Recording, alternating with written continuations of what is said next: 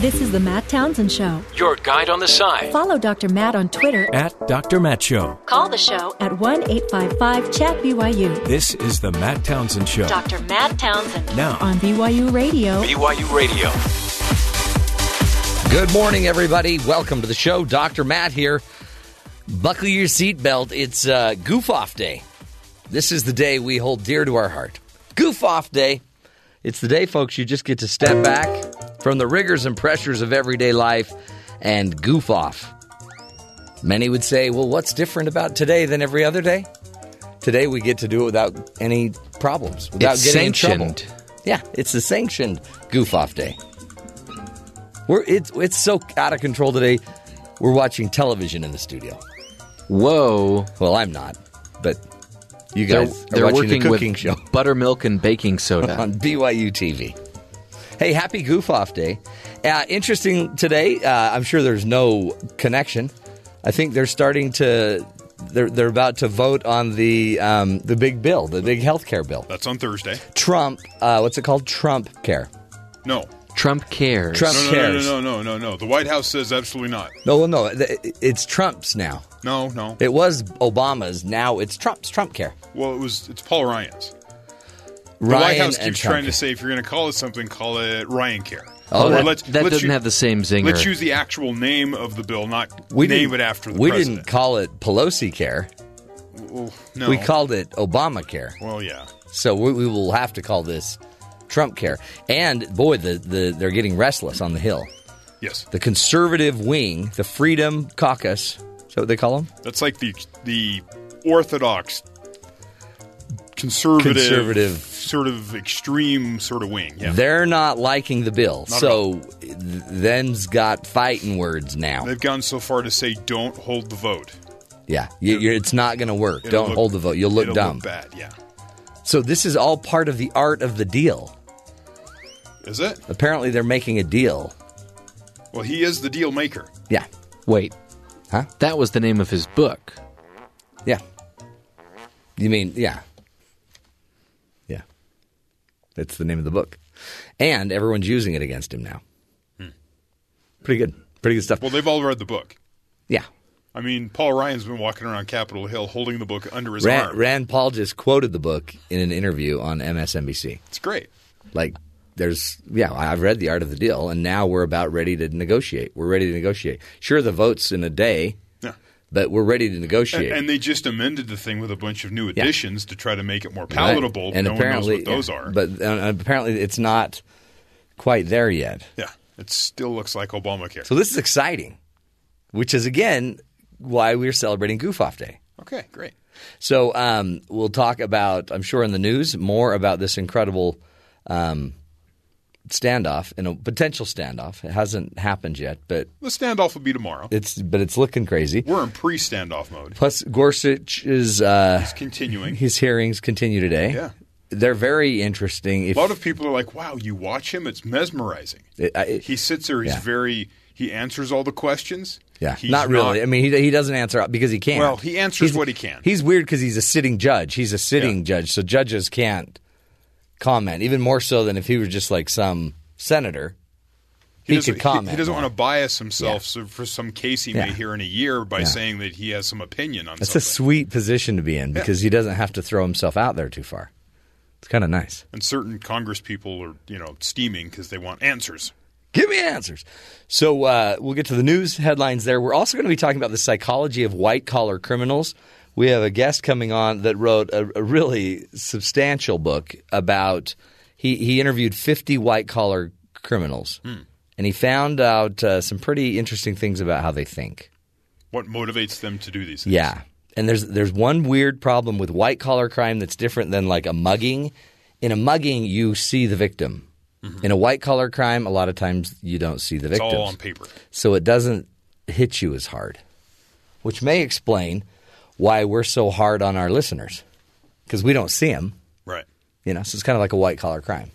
Oh, wow. Radio broadcasting. It's an interesting way There to look is at some criminal activity happening during this show. Yeah. Like criminal, but like not like the police need to come. But many would claim it's I'm sure if the police did come, they'd find something. Well, I'm sure you'd be arrested for stealing candy from students here. And if we're going to talk about it. I don't know if we're going to talk about it. I disagree with that. And at some point, we need to get to Elmo had a HR exit interview. Elmo did? Yeah. Really? Yeah, because, they're saying, well, if we're going to cut the budget, we can't keep all these puppets. So they had to let Elmo go. They had an exit interview. He's their top performer. He didn't take it well. Didn't he? Did he throw a fit? Well, Did security escort him out? Oh, this is exciting. Okay, well, this is all straight ahead. I think Big Bird conducted the interview, didn't he? Big Bird. Never trust a person with tiny, tiny little arms. That's it. Or wings. Let's head to the news. Terry, what's going on around the rest of the country? Apparently, President Trump was speaking Americanese when he claimed, without proof, that he was wiretapped by President Obama. This according to CNN commentator and Trump surrogate Jeffrey Lord. He said this on Monday. I was on a radio talk show in Birmingham, Alabama today, the Richard Dixon show by name. And we were talking about the tweet about wiretapping and all this sort of thing. And the host said to me that he is talking to his audience, and he says, we speak Americanese out here, and we know what he meant. What he meant was the FBI was, or somebody was surveilling him. That's what he thinks. He says, we get what he's saying. He says, and all you fancy people up here are trying to take this in another direction. What you're arguing then is the FBI and the Justice Department are mistaken for taking the president literally because they don't speak Americanese because they're so part of Washington that they are actually taking the president. I read this, and I have to tell you, this is such a classic Washington story. Do you believe this president of the United States is a congenital liar? No. Do you believe he has lied repeatedly? What do you mean by lied repeatedly? So there was 10 people on that panel. Yeah. 9 of them said he lied, except for Lord, because he's his surrogate. Right. But what do you think of that? Americanese, is that a new way we can go with this? Or? I think no. Okay. But here's, I think, the difference, and this is maybe what he may have been getting at. His followers don't care. Yeah.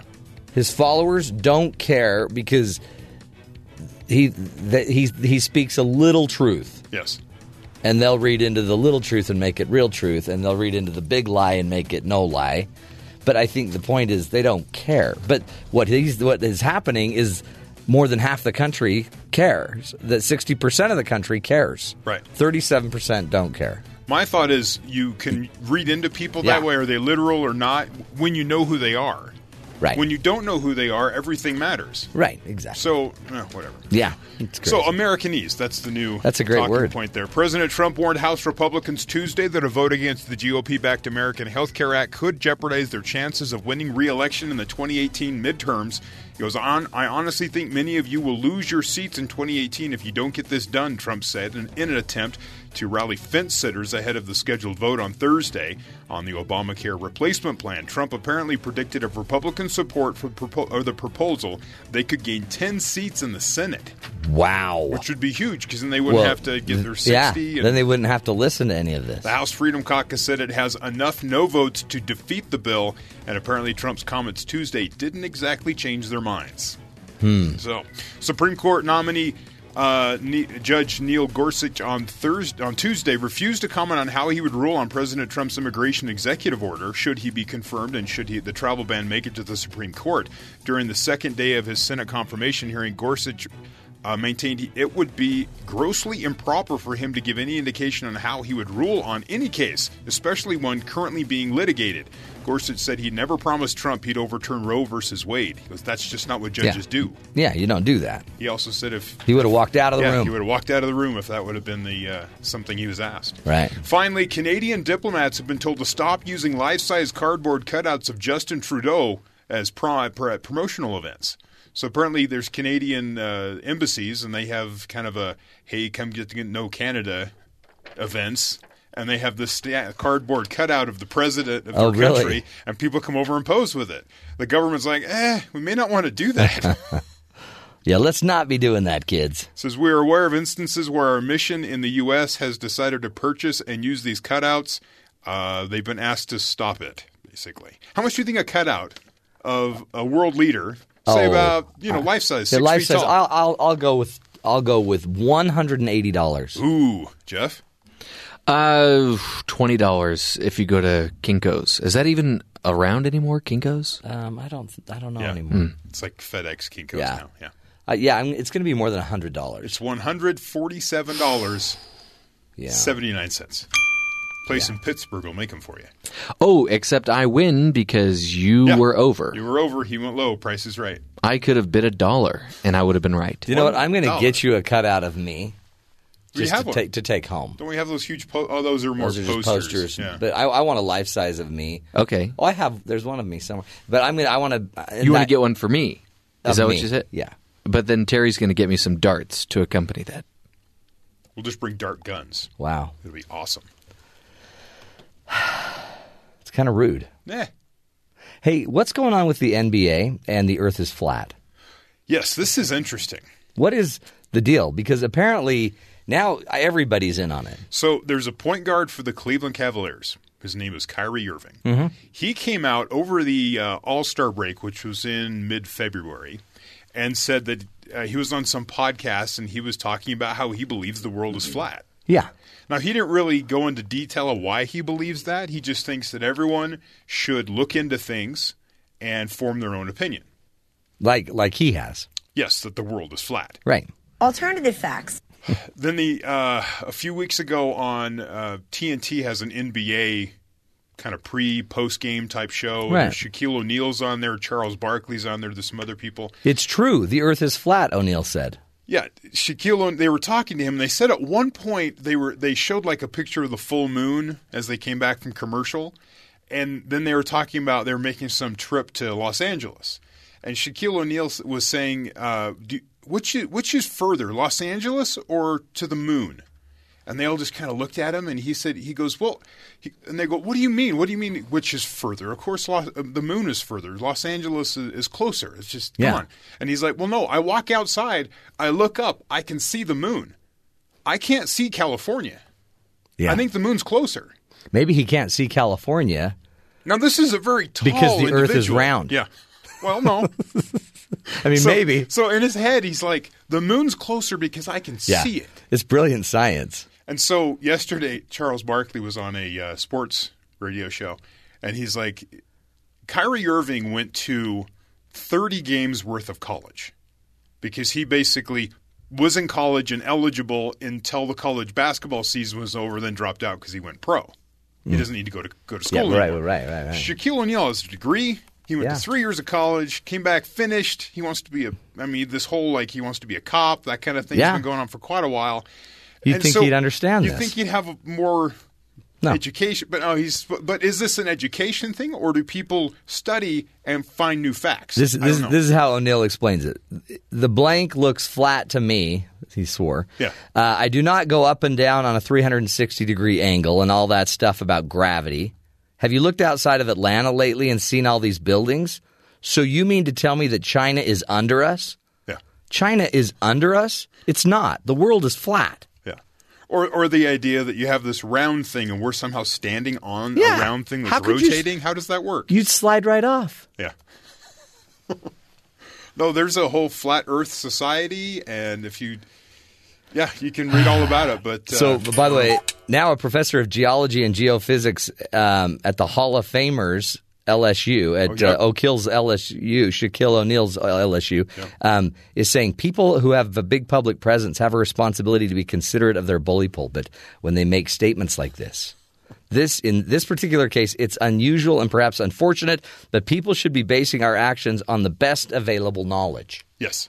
Does Shaquille have an answer to what the astronauts see as they leave the orbit of Earth and they look back and see Earth? Well, then you might get into maybe some conspiratorial sort of thoughts. Yeah, maybe the glass is weird. Yeah.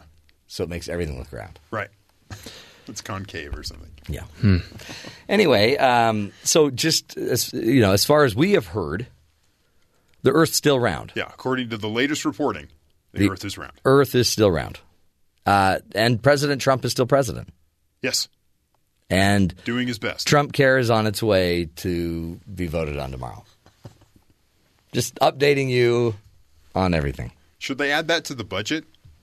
Which? Trump care? Trump's proposed budget. Should they have more education on the shape and status of the earth? I have a feeling they're going to be taking away. Yeah, probably. There's a lot of taking away from the budget. I kind of get the feeling that Trump thinks that the earth is flat as well. Yeah. Might. I don't know. He hasn't been asked. How do we know? No, let's not ask him. Someone probably should bring that up in an let's interview. Let's just get all the questions we already have out there answered, then let's worry about the earth. This was locker room talk. Certainly I'm not proud of it. I hate it when they talk about this in the locker room. We will take a break, folks. When we come back, we're going to be talking about the psychology of white-collar criminals. What allows somebody to embezzle or steal or, do whatever they have to on a white-collar level? Is it different than just the average crime on the street? It is. Stick with us. This is the Matt Townsend Show, helping you be the good in the world.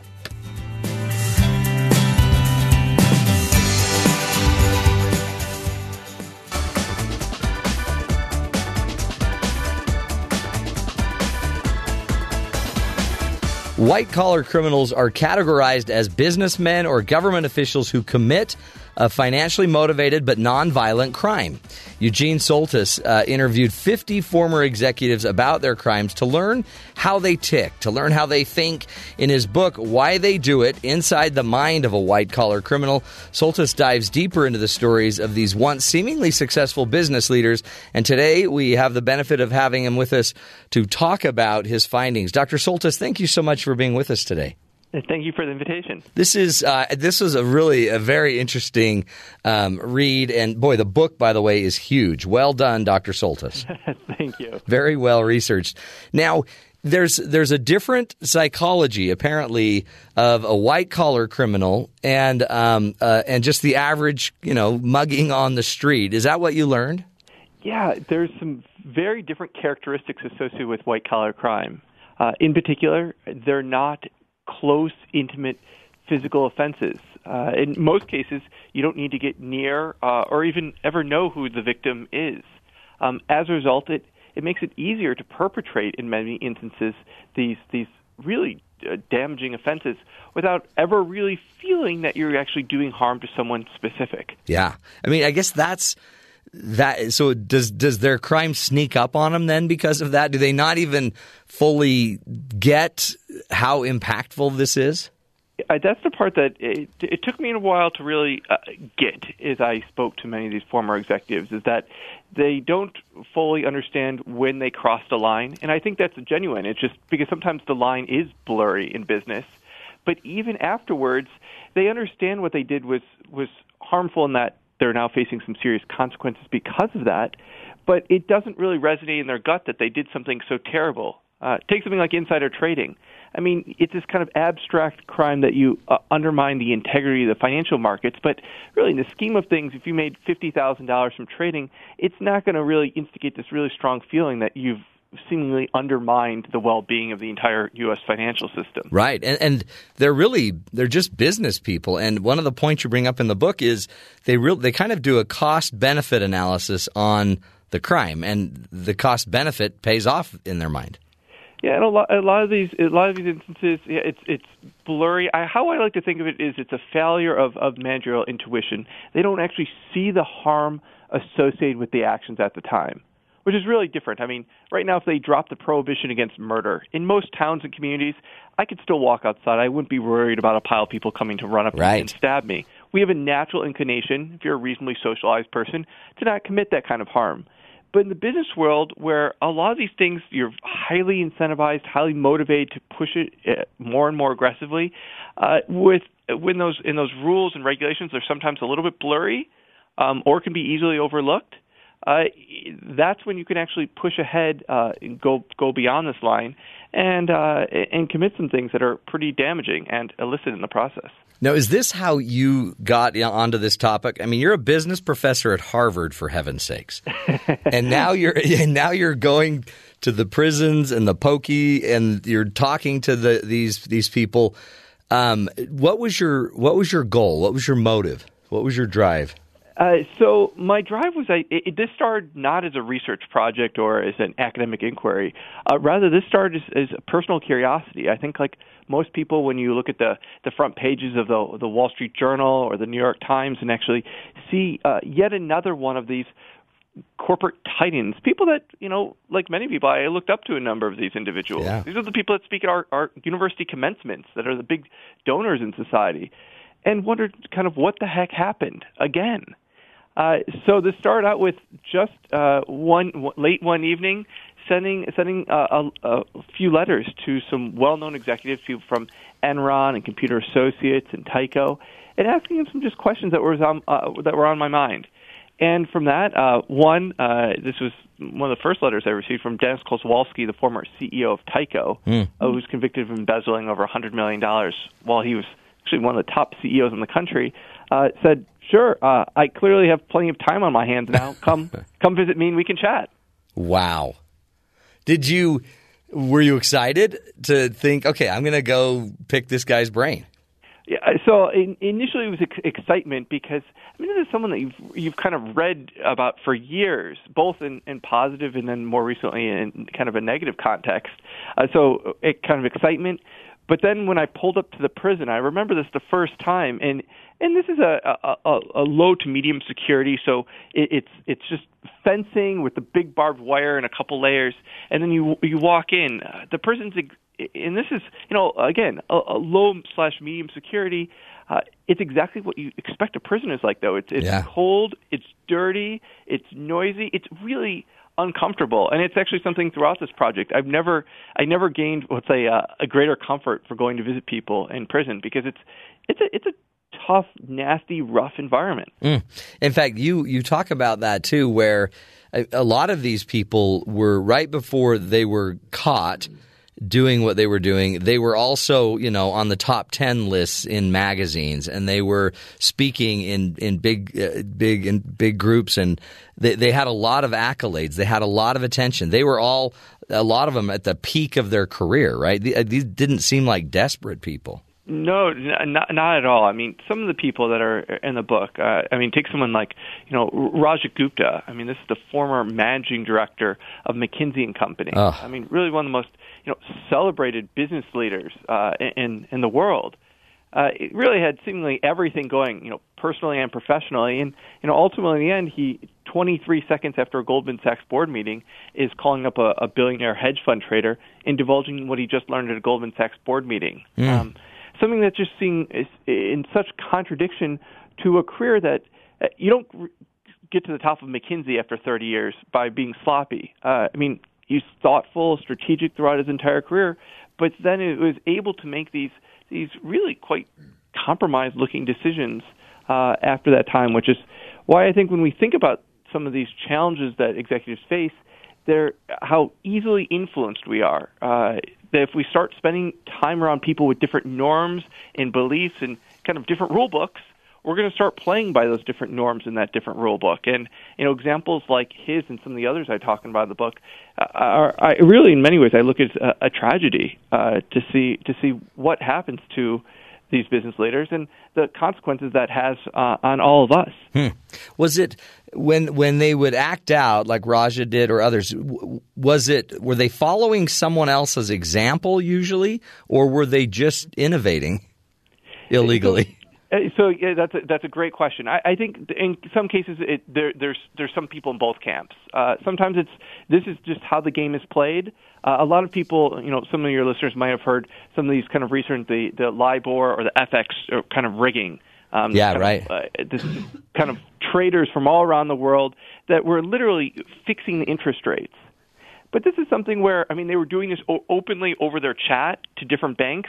This is something, they weren't being particularly sneaky about it. The transcripts are all right there describing what was going on. They're joking about how they're rigging it. This is something where I think if any of us would have, straight out of college, joined one of these banks, which is virtually any large bank that had one of these desks, your boss would have said, when you need something moved around, you just kind of call your buddies at the other bank and you talk about it and you kind of adjust the things as needed. And that's just how this is done. It's not only what we do at our firm, it's what all the other firms do. So you would say, oh, this is how I work in this market. This is just how the game is played. So it's not surprising that you would adopt that.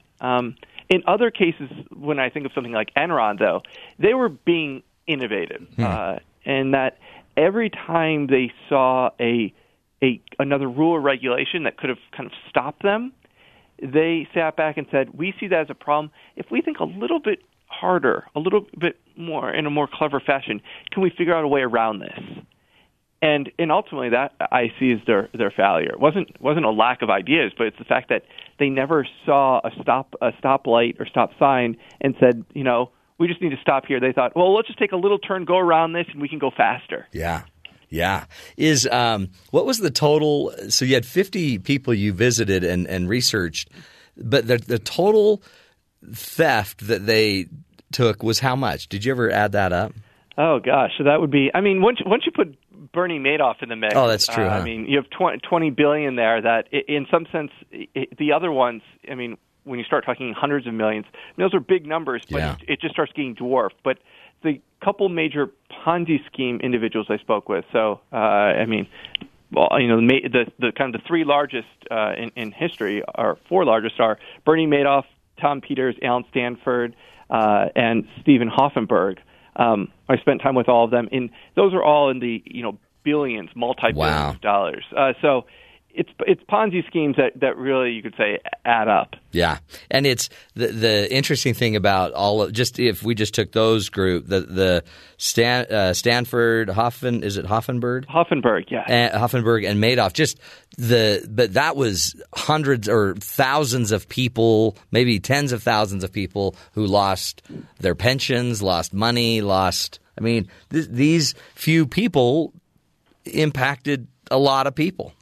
Yeah, I mean, Hoffenberg, most of the notes that he was ultimately that he was taking and that were fraudulent, they were from religious organizations and pension funds. Wow. In many instances. And he thought, like many other people, that, he would get out of this hole, that this was as Madoff often said, this was going to be a temporary situation where, you push forward. But certainly, and I think Madoff is exceptional in this regard, that there was a time which he even stopped trading. So any belief that he could get out of it, so to speak, was really just an entirely unrealistic belief. There wasn't ever a chance once you actually stopped trading. Yeah. Most of the other Ponzi schemes, people are doing something. I could say, if we were going to do it in a finance class, they're never going to get out of it, but they could at least pretend that they could because they were moving some things around. Right. Well, I guess that illusion is also maybe part of their hubris, right? That keeps this whole thing going. The illusion that they're going to get out of it. Yeah, I think. That helps make it, I think, a bit more comforting. Yeah. The challenge I've often faced when I think of, take someone like Madoff. I think we would all like to say we would obviously never get in that situation in the first place. But just imagine, let's put ourselves in the position that we're already in this hole. We're already down, billions of dollars. We can't get out of it. We have a day in which all our investors are calling and praising us, wanting to give us more money. Regulators are calling to get our expert opinions because we're one of the leaders in the market. Then that day we go home, it's Friday night, we go home to our beautiful penthouse, we see our lovely wife, our two kids that also work at the firm, and after dinner we retire to our office, and we say, what, this is wrong, this needs to stop. I need to call the FBI or the SEC to get this to stop. Most of us, I think, would say, I'll do that next week. I'll do that. 2 more days with my family, and then next week would come and the same thing would happen again. You'd say, I know this should stop, but I'll do it next week. And unless someone stops you, unless someone literally comes and pounds on your door and pulls you out in handcuffs, you just kind of keep it going. Yeah. And unfortunately, I don't think this is something so exceptional about Madoff or any of these characters in the book. It's something, if any of us was to fall prey and get in that situation, I think most of us, unfortunately, would probably keep it going like that. Right. We want to maximize pleasure, minimize pain. That's we don't want to go through this. In the short run, we want one more dinner at home before we're going to be locked up forever. Well, and then the shame and the humiliation and this supposed image you've built is going to collapse, and that's got to be incredibly stressful. All the friends, everyone that you've met your entire career, those are the first people. I think one thing that everyone has expressed to me is that, not to say this is a great strategy of actually figuring out who your real friends are, but when something like this happens, like those executives in my book, they find out very quickly who were their real friends and who were those friends because they were either wealthy or powerful. Yeah. Oh, yeah. I'm sure. And not surprisingly, 99% of the people turn out to be fleeing and they never hear from again. Not your real friend. We're speaking with Eugene F. Soltes. He is a professor of business administration at the Harvard Business School and is the author of the book Why They Do It, Inside the Mind of White-Collar Criminals. Interesting topic. We'll take a break, come back, continue the discussion. Stick with us. This is the Matt Townsend Show, helping you be the good in the world.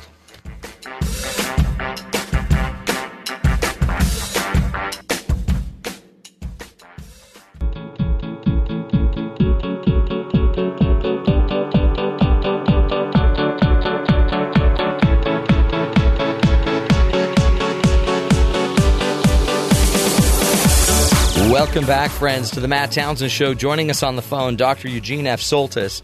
He is a professor of business administration at Harvard Business School and author of the book Why They Do It, Inside the Mind of White-Collar Criminal.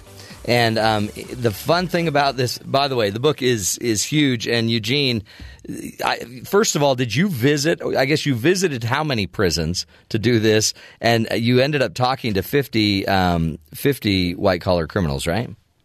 I did. So believe it or not, there were actually a couple prisons. Like Bernie Madoff is actually the person I've spent the most time with. Every Wednesday night, 7 p.m., we would speak on the phone, hundreds of pages of letters and emails. Wow. I've actually never had the chance to visit him in prison. I've got rejected from the prison, though. Oh, really? Apparently, I create a safety hazard for the prison. I think they just want less visitors. You're from Harvard. You guys can't be trusted. I guess my wife would be amazed to hear that I'm the danger there. Yeah, that is amazing. Yeah, you're a threat. So that's interesting. So you had a lot of interaction with Bernie Madoff, and so what did you, like? What else shocks you in all of your learning and working with these people? The white-collar criminals, really the cream of the white-collar criminal crop. What did you learn? What stands out? I think one of the things that really surprised me is the lack of remorse, which really took me a long time to kind of to resonate with me. And that, when people were sent away in these positions, they had remorse. They missed their daughter's graduation, their son's birthday, their anniversary with their wife. Those things really resonated, and many of them I think have become amazing. I see amazing parents, and to the extent their marriage held up, amazing spouses afterwards. But the actual crime themselves, it was an intellectual. It's almost like a discussion with them, and much of my time was not discussing their case, but was actually discussing. I would discuss books with them, the kinds of things I'm doing in class, and to see that it was much more of like an intellectual exercise to identify why this was a bad thing, interesting, or a wrong thing, and that's why I ultimately came to this was the challenge with white collar crime of how it just doesn't resonate with us the same. As an outsider, we view it very much like a victim does. That this is outrageous. Clearly, a smart person should identify this. Yeah. But the trick is that we believe that we will stop if we know the difference between right and wrong. But I'll say we all do things that we know are wrong. To the extent we all speed a little bit if we're driving on a highway. Right. And we say, well, we're just keeping up with traffic. We know you can go 70 in a 65. That's fine. Everyone does that. But we know it's wrong. And so knowing the difference between right and wrong is not sufficient. What we really need is that gut feeling that what we're doing is harmful.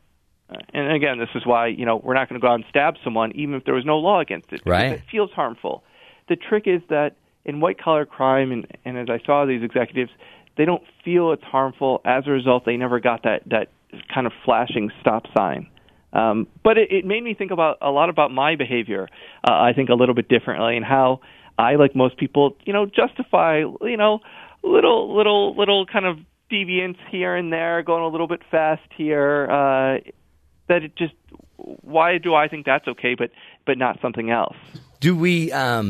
Is there any way, I guess, to change that? Do you sense to train it differently? I guess it is. It's different if I pull a knife and I threaten physical harm on you, versus access your funds and take your funds. That's financial harm. It could be physical harm as well, but it just there's just not this edge to it.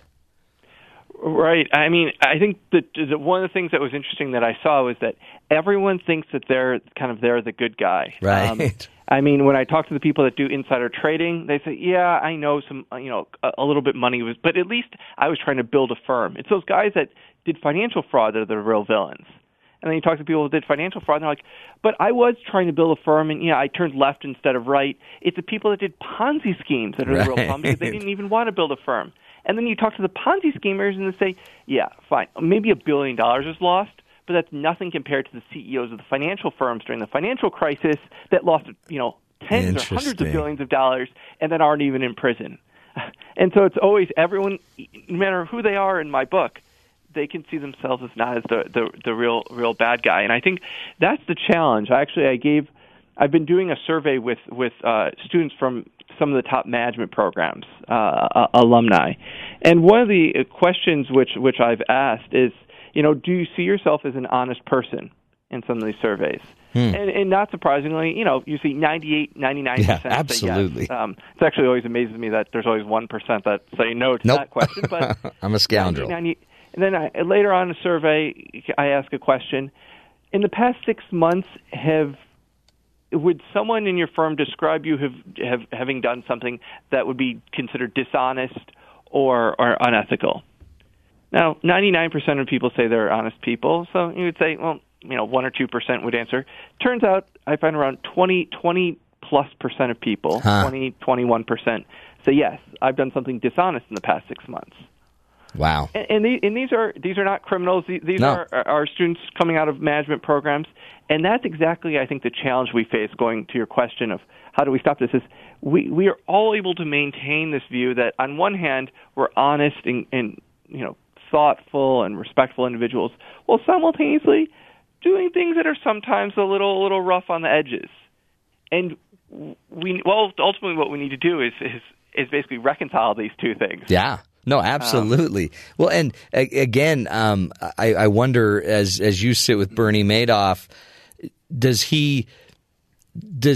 what's his stance on what he did? Is he very similar to what you're talking about? He just doesn't quite feel the remorse he may need to? Yeah, I mean, Bernie's a little bit different than really any other person I spoke with, in that he actually did know his victims. I mean, these were family, these were friends, these were members of the kind of his religious community. They were in the Jewish community. So he's a little bit different in that regard. But in every case, he rationalizes his behavior and the harm to his victims. So, for example, the money that was lost from the charities. I mean, one of the things that people most often point out is being like, how could he have done that to these charities? He looks at the only reason the charities had any money in the first place is because they were created from these false gains earlier in time. So in some sense, he gave them a fake $100 and then took that fake $100 back. So it was the charity never really existed in the first place. Interesting. And so he doesn't feel like he actually hurt the charity. It kind of lived a fake life and then he took it away. Yeah. And I mean, strictly speaking, in some instances, that's technically true, but that's a real, I'll say, that's a bitter pill to be taking, being like, you can, it's deception. It's it is. Deepest Well, it's Ponzi level. scheme by definition, right? I mean, it's when you look at this too, do you see, as a business professor, do we teach, are we not teaching enough about ethics and maybe too much about competition? I actually think we make ethics too easy, is what I will say. Oh, do we? Okay. In the classroom. And that, most of the time, whether it's corporate training or in a business school classroom, what generally happens is you bring people a case of some, quote, challenging situation, and you say, we're going to discuss this for an hour, and we're going to figure out how we ought to resolve this.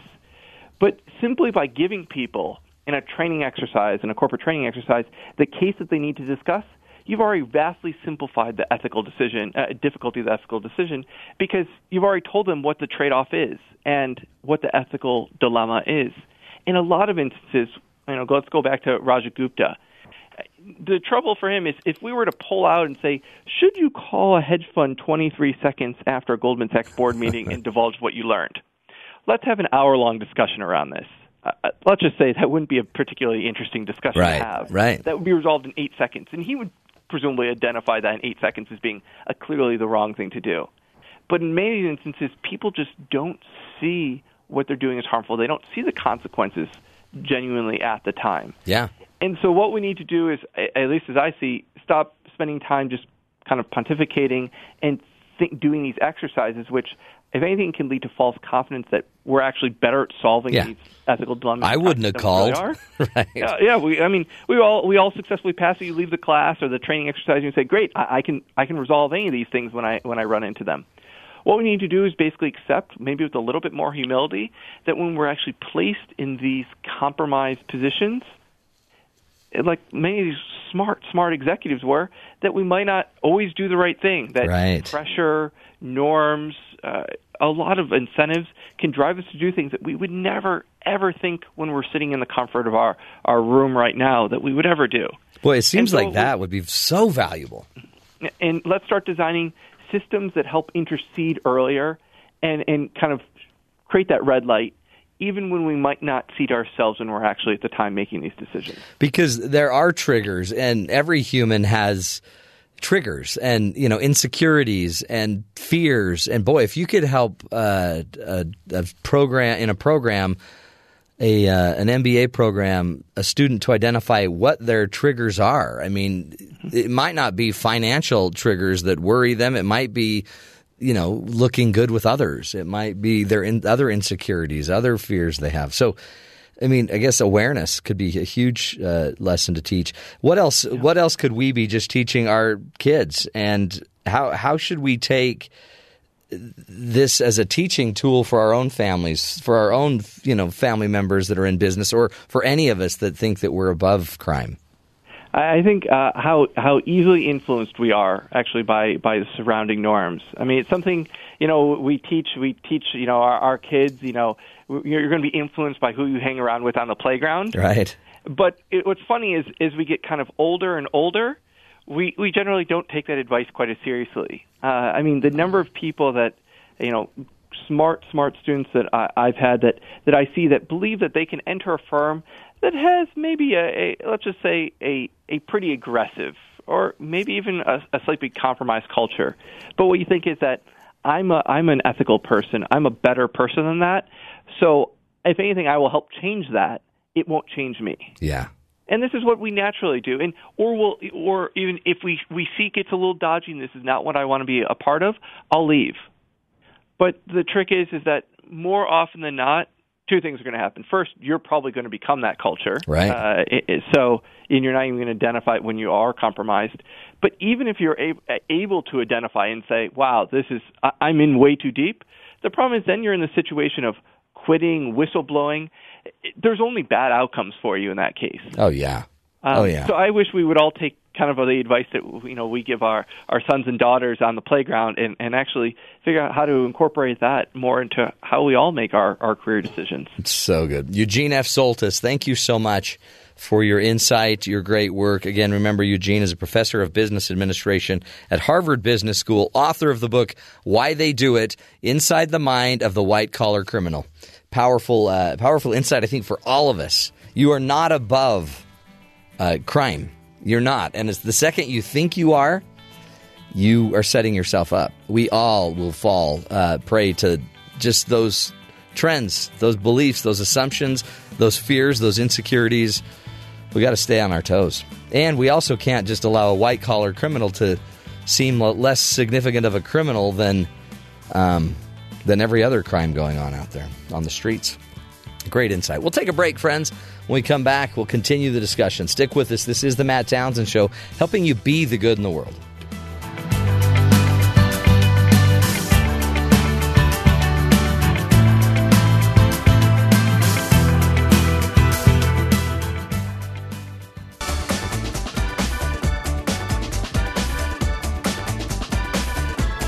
Welcome back, friends. We were talking white-collar crime, but a bigger crime may be letting Elmo go. Could be.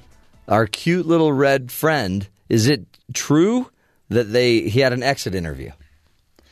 It was a mock exit interview. Oh. The idea being if the proposed budget goes through, and if PBS takes a bunch of cuts, what happens to Elmo. All right. Now, I thought they were only showing new content on HBO.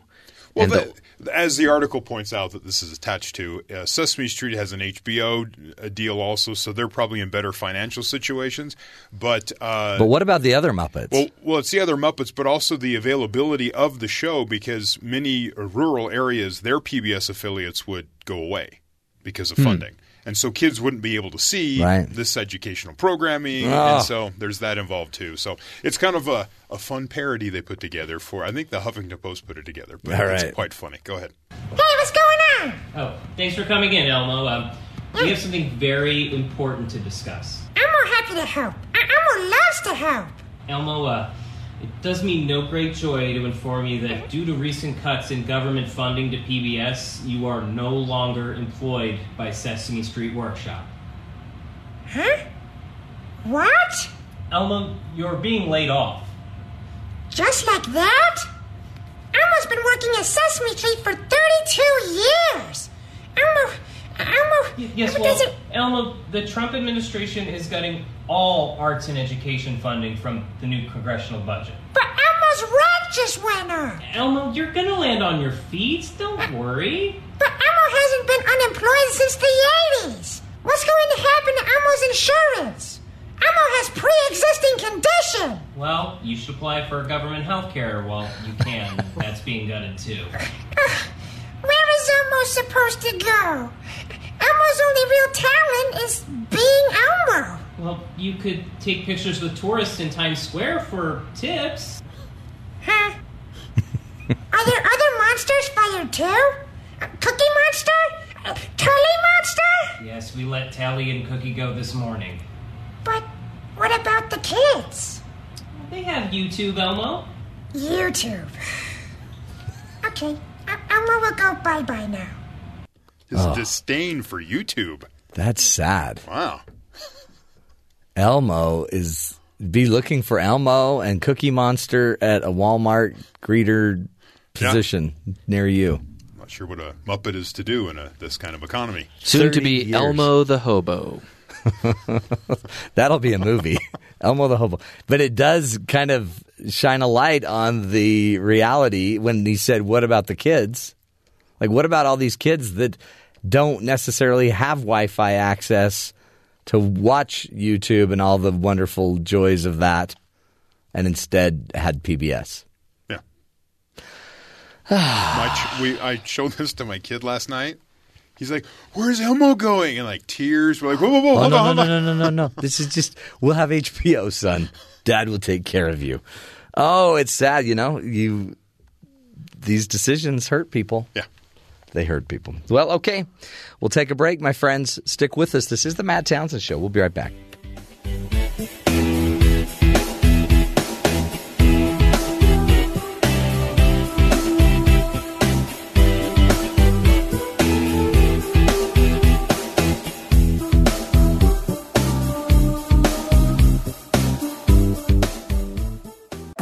This is the Matt Townsend Show. Your guide on the side. Follow Dr. Matt on Twitter At Dr. Matt Show. Call the show at 1-855-CHAT-BYU. This is the Matt Townsend Show. Dr. Matt Townsend. Now On BYU Radio. BYU Radio. Welcome back, friends, to the Matt Townsend Show. Happy Goof Off Day. March 22nd equals Goof Off Day. And, Jeff, it took you about a half hour to get that horn off of your bike. Worth it, though. Yeah, I'm lucky. I mean, luckily we had the screwdriver. Terry had to go to his car to get a screwdriver to help you get your... Yeah, because usually I have to use a penny or one of my fingernails, but I cut my nails, so... Yeah, we were useless. Yeah. Useless. It's Goof Off Day, folks, so step away from all the pressures of everyday life and goof off. And if your boss gets mad, if he threatens to fire you, like Elmo... then what you just say is, no, it's Goof Off Day. It's Goof Off Day. I heard it on the Matt Townsend Show. And then see how it goes.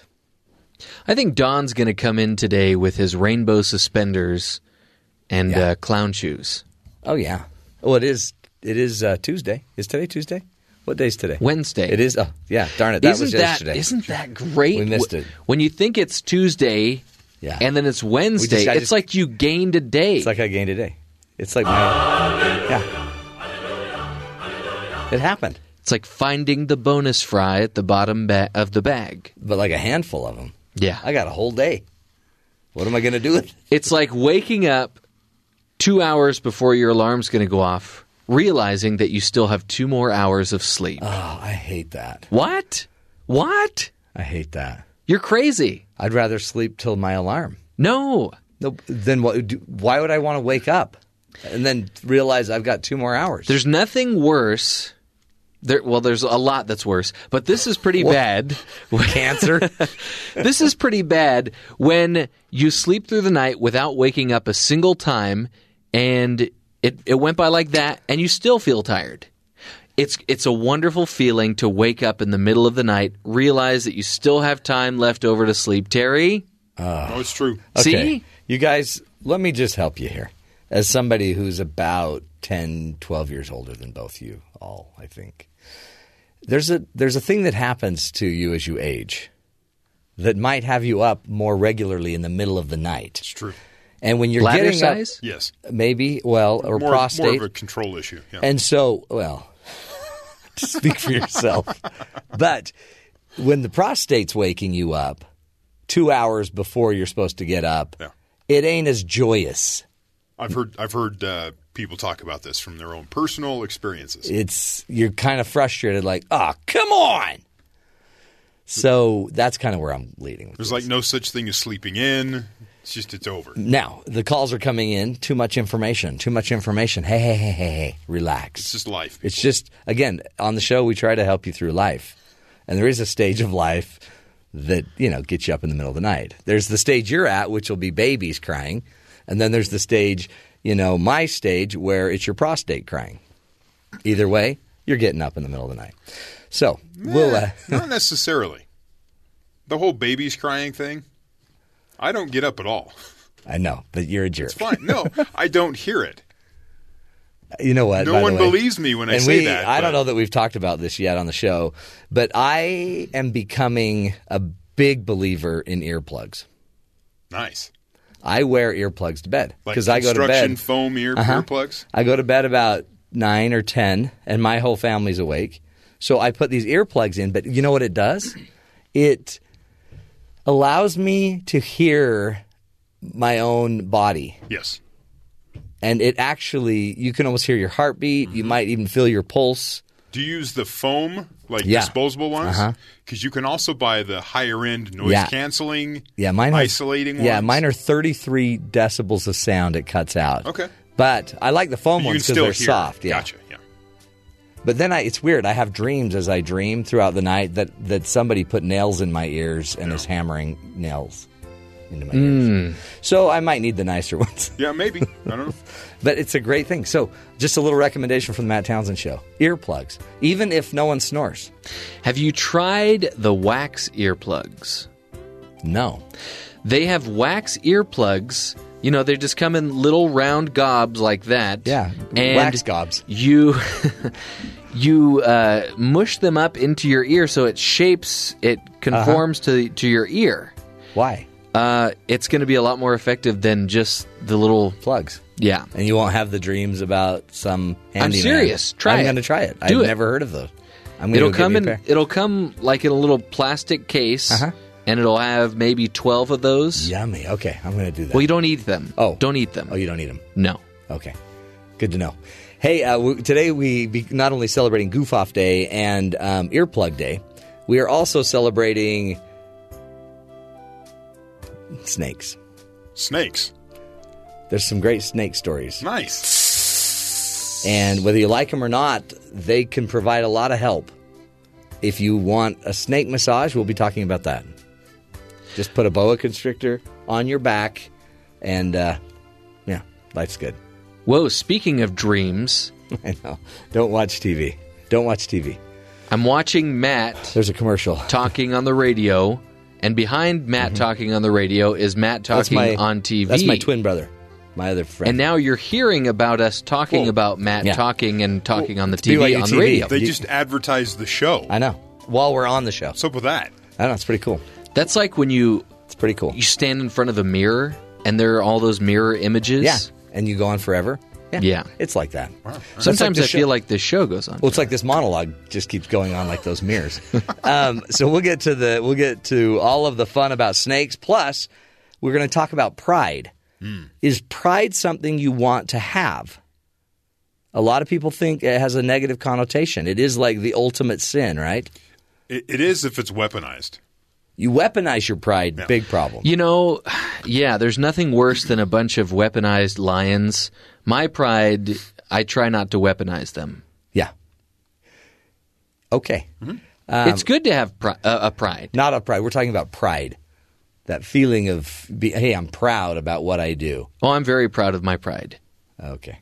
They're so cute. He's not getting it. He's missing the point, I think. Anyway, we'll get to the talk of pride. Interesting interview coming up with a researcher that has been studying pride for many years.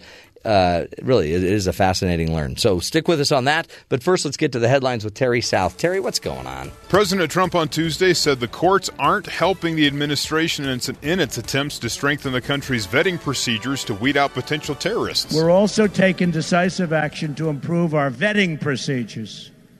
The courts are not helping us, I have to be honest with you. It's ridiculous. Somebody said I should not criticize judges. Okay, I'll criticize judges. Your Supreme Court justice said that. Right. Yeah.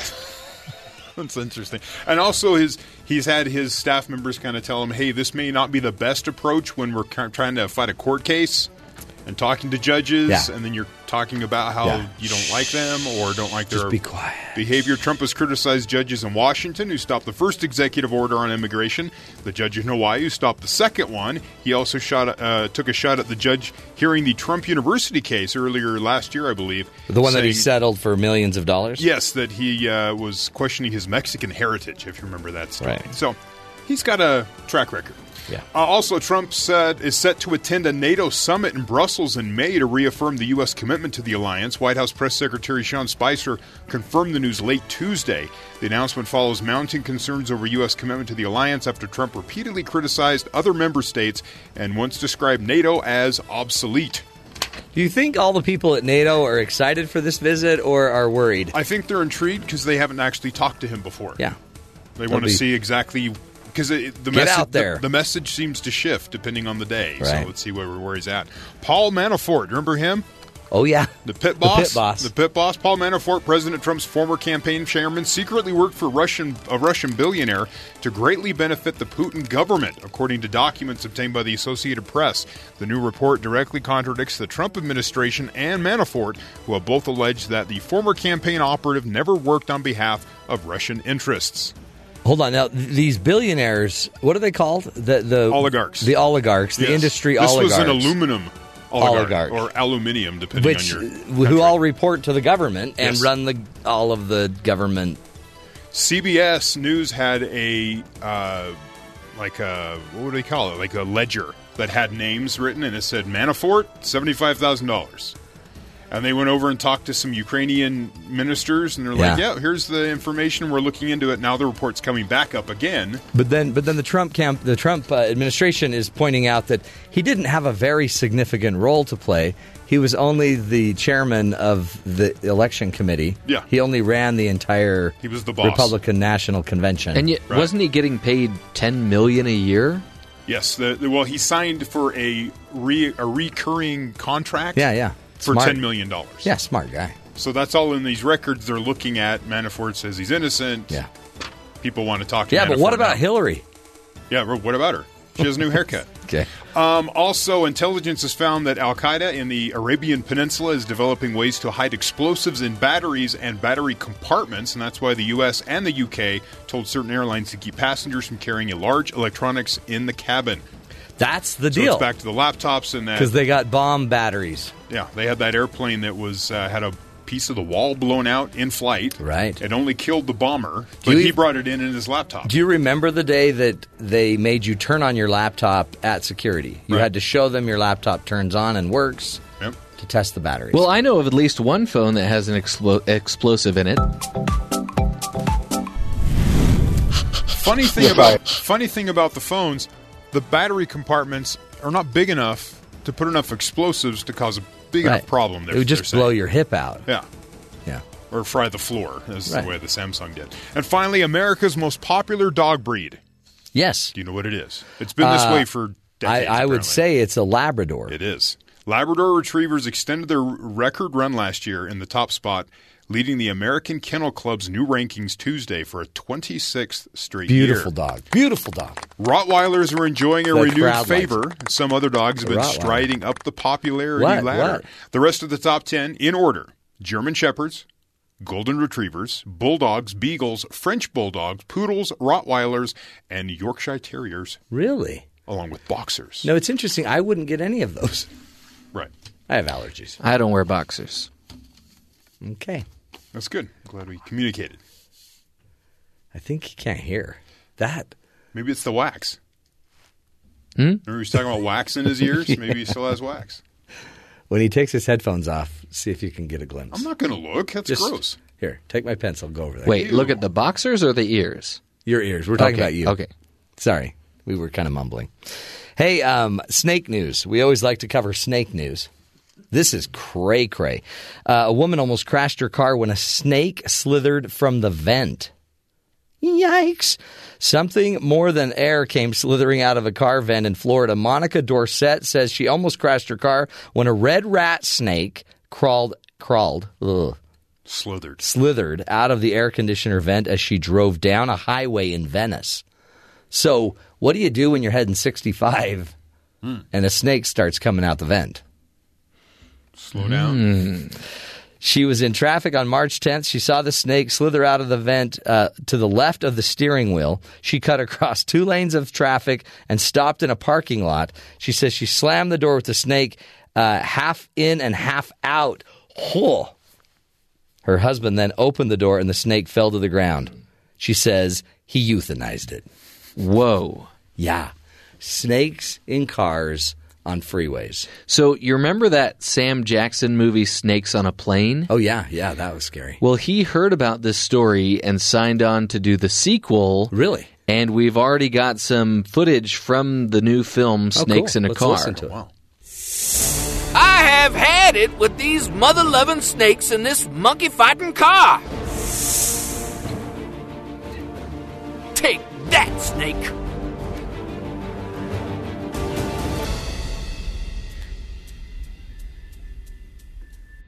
Now your history.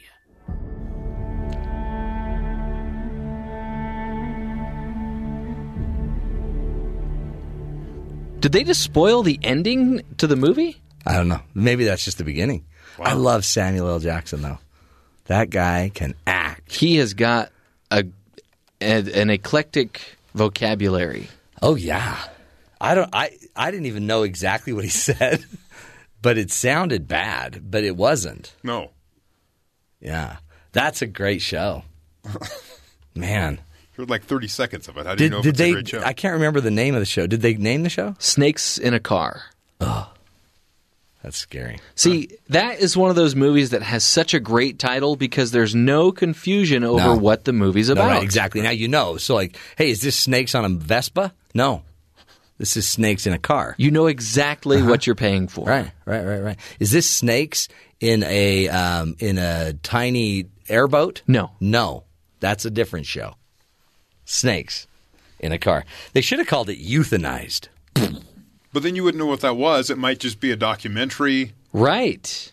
That's true. You have to spell it out for the audience these days. Just put it on the nose. Tell them what it is. That's really good. And again, Samuel L. Jackson. Fantastic. Hey, a German salon uses a python to give customers a neck massage. What? Oh, yeah. Tight neck. A hairdresser in Germany has started using an unusual employee to give his customers neck massages. Rather than a person, Frank Dolan uses a 13-year-old python. This is all at Hair Mode Team in Salon in Dresden. He was inspired to start the practice when he saw a similar technique being used during a trip to South Africa. However, the massages are only available to customers 2 days a week. You don't want to overwork a python. No. You only make them stronger. Right. Dolan said visitors to the salon can only have the massage by appointment, as the size of the snake's terrarium means it cannot live in the shop full time. So it's a commuter snake. which is why we're finding them more and more in cars. Wow, I think you're getting to the bottom of this. They got to get to work. I hope these are supervised massages and not just the receptionist saying, "Just wait in this room and Dr. Slither will be with you in a moment." Yeah, just if you could unrobe and just sit face down on the table, that'd be great. If you hear a tss, can you imagine? That's normal. Don't worry. If you go look up the video of snake massages, it's incredibly unsettling. And just to help you all, we will put it on our Twitter page at Dr. Matt Show. You're going to want to see this. It's a public service. We'll help you out. It's pretty ugly, and I don't see how there's any comfort in this because these are cold-blooded animals, right? So their bodies would be cold. Yeah, and you're warm, so it'll want to hang out. And it'll want to nuzzle. Are these snake masseuses also ordained ministers? They're too? called snassus. Okay. Are they ordained ministers? Yeah, the people that wrangle them in are. Whatever you do, don't do the treatment with the rattlesnakes. I hear that's really bad. It'll rattle you up. It'll totally rattle you. So you go to this, you sit down, and they bring a Monty Python, and then the Monty Python, which is 4 feet long. A Monty Python? Yeah, okay. Monty Python. I'm like, what? The name of the python's Monty. Oh, okay. They bring in the Monty Python. And the snake, 4 feet long, 90% muscle, just starts work in your body. And deep tissue. That's good. Yeah. Be sure that it doesn't get around your neck. I think it's another problem. I think the snake masseuse, I think her name is Olga. Oh, really?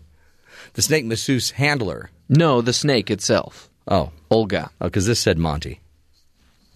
Oh, that's why you were saying Monty Python. Yeah. You don't think I make that stuff up, do you? Always. I'm a highly trained professional. All right, we'll take a break, folks. When we come back, we're going to be talking about pride. Pride. Should you take pride? Or is it the beginning of your fall? Interesting interview up next. Stick with us.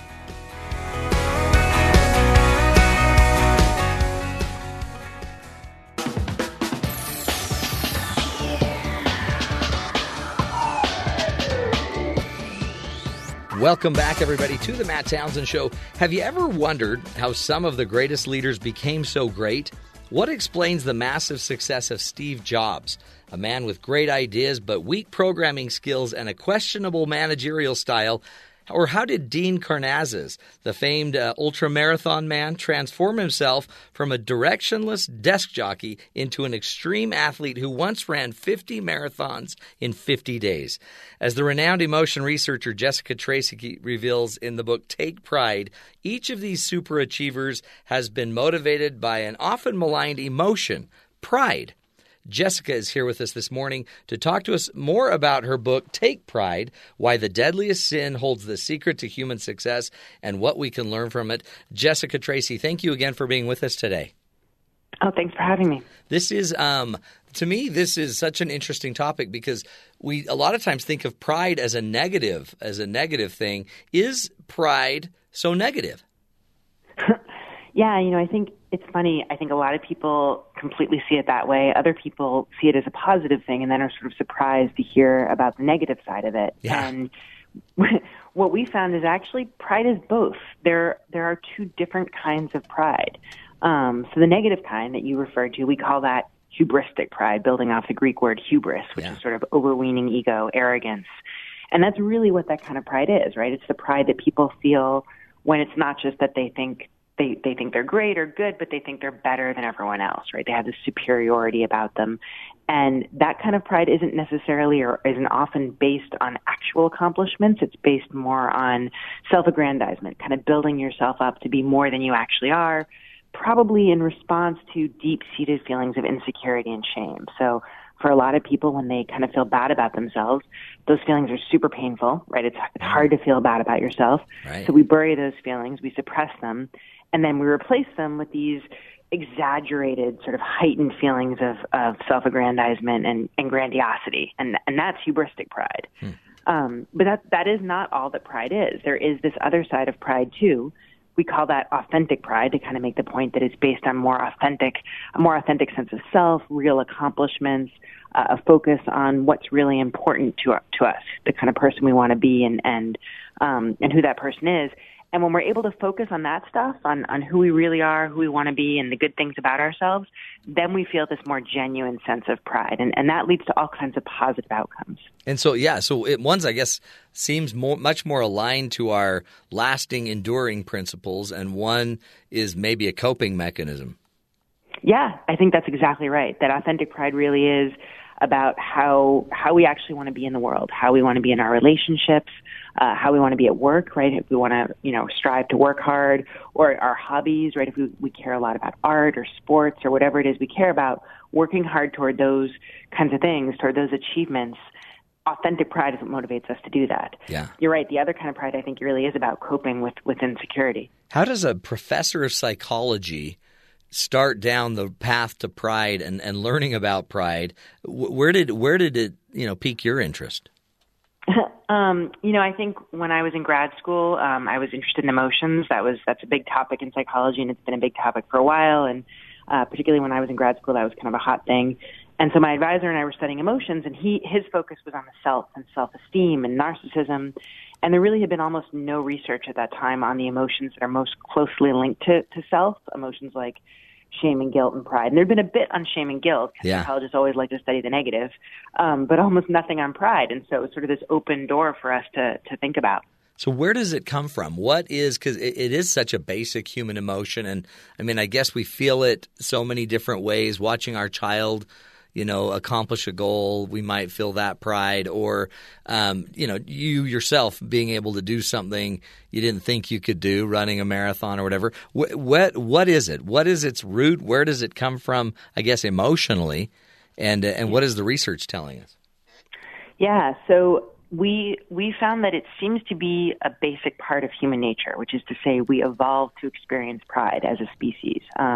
We found that people all over the world show the pride expression, the nonverbal display that we show when we feel pride, which basically involves pushing out your chest, kind of getting this expansive posture, tilting your head up a bit, and smiling a little bit. That display, that nonverbal display, is identified as pride by people all over the world. We traveled to Burkina Faso, which is in West Africa, and we studied people living in a small-scale traditional society there, kind of, living in these little rural villages with mud huts, no electricity or plumbing, totally cut off from what we would describe as the Western world. And we showed them photos of people displaying pride, and they identify them in the same way that Americans do, right? They say, yeah, that's pride. And then we did a study of the Olympics, and we found that people from countries all over the world respond to success. They were winning a judo match, in this case, by showing this display. People from every country do it. There was no cultural differences, no gender differences. It didn't matter where you were from, but no matter what, you always showed this display if you won. And then we looked at blind athletes, right? So people who couldn't have learned to show this expression from watching others. And in particular, we had a sample of congenitally blind athletes, so people who'd never been able to see. So really had no way of learning to show the pride expression, in any way. I mean, you could say, well, maybe someone kind of walked them through it or taught them it, but that's sort of unlikely. And we saw the same thing in those people. So here are people who've never seen anyone else show this display, and when they win an Olympic match, they engage in the same behaviors. And to me, that's really compelling evidence that this is part of our nature, right? It's something we're sort of hardwired to do in this situation. It's universal. And so then what purpose would it serve? Because I'm assuming there's a utility to it, right? So absolutely, what is the purpose of the pride that we feel that makes us act and do the pride response? Yeah, well, so the ultimate sort of evolutionary purpose seems to be to attain higher status, right? To get ahead in society, to get high rank. And that happens in a number of ways. So I think the best way, or the way that we probably all strive for and we think is good, is when we want to feel pride, what that does is it motivates us to work hard, right? And so Dean Karnazes, you mentioned, and I give him as an example in my book. He's someone who throughout his 20s and early life was kind of working hard to achieve in the business world, but his true love was running. And as a child and as a teenager, he loved to just run. And so, he got an MBA, he did really well, he was doing well in his career, but it wasn't giving him that sense of fulfillment and meaning. sense of kind of being who he really believed himself to be through the business life. And so when he turned 30, he kind of had this epiphany that he was not feeling pride. He wasn't feeling that sense of authentic pride that he wanted to feel in himself, and that I think we're all hardwired to want to feel. And so he made a change, and he started running. And that night, the night of his 30th birthday, he actually literally ran from the bar that he'd been in to celebrate his birthday for about 30 miles down the coast of California. Huh. Yeah, and at that point, he wasn't running regularly, so you can imagine how he felt, the next couple days. I think he couldn't walk for a while, but he realized in that night that that's what he was meant to do, that that's what he wanted to be doing, and that's the thing that gave him a real sense of pride. And as a result of that night, he changed his life around. He eventually quit his business career and became a full-time runner. And that's not something that's really realistic for most of us. But the idea that you can figure out what you need to do in your life to feel a sense of pride and then go after that thing, that's what makes us achieve in all kinds of wonderful ways that, at a proximal level, we would say at a level just for ourselves, makes us feel good about ourselves, sort of this emotional benefit, but in an ultimate evolutionary level, makes us achieve status, right? Makes us climb the ranks of the social ladder, makes others in our group respect us and look up to us. Now, is that so I guess that's why you call pride may hold the secret to human success. It's the it's kind of it's the internal motivator. That's right. That's exactly right. That the reason that we are motivated to do all the things we do that bring us success is because we want to feel pride. Now, sometimes that can be hubristic pride. Sometimes we do things because we want others to look up to us. We want others to admire us. We want to show that we're better than others. We want to kind of show off. That's the desire for hubristic pride. That also motivates certain kinds of success.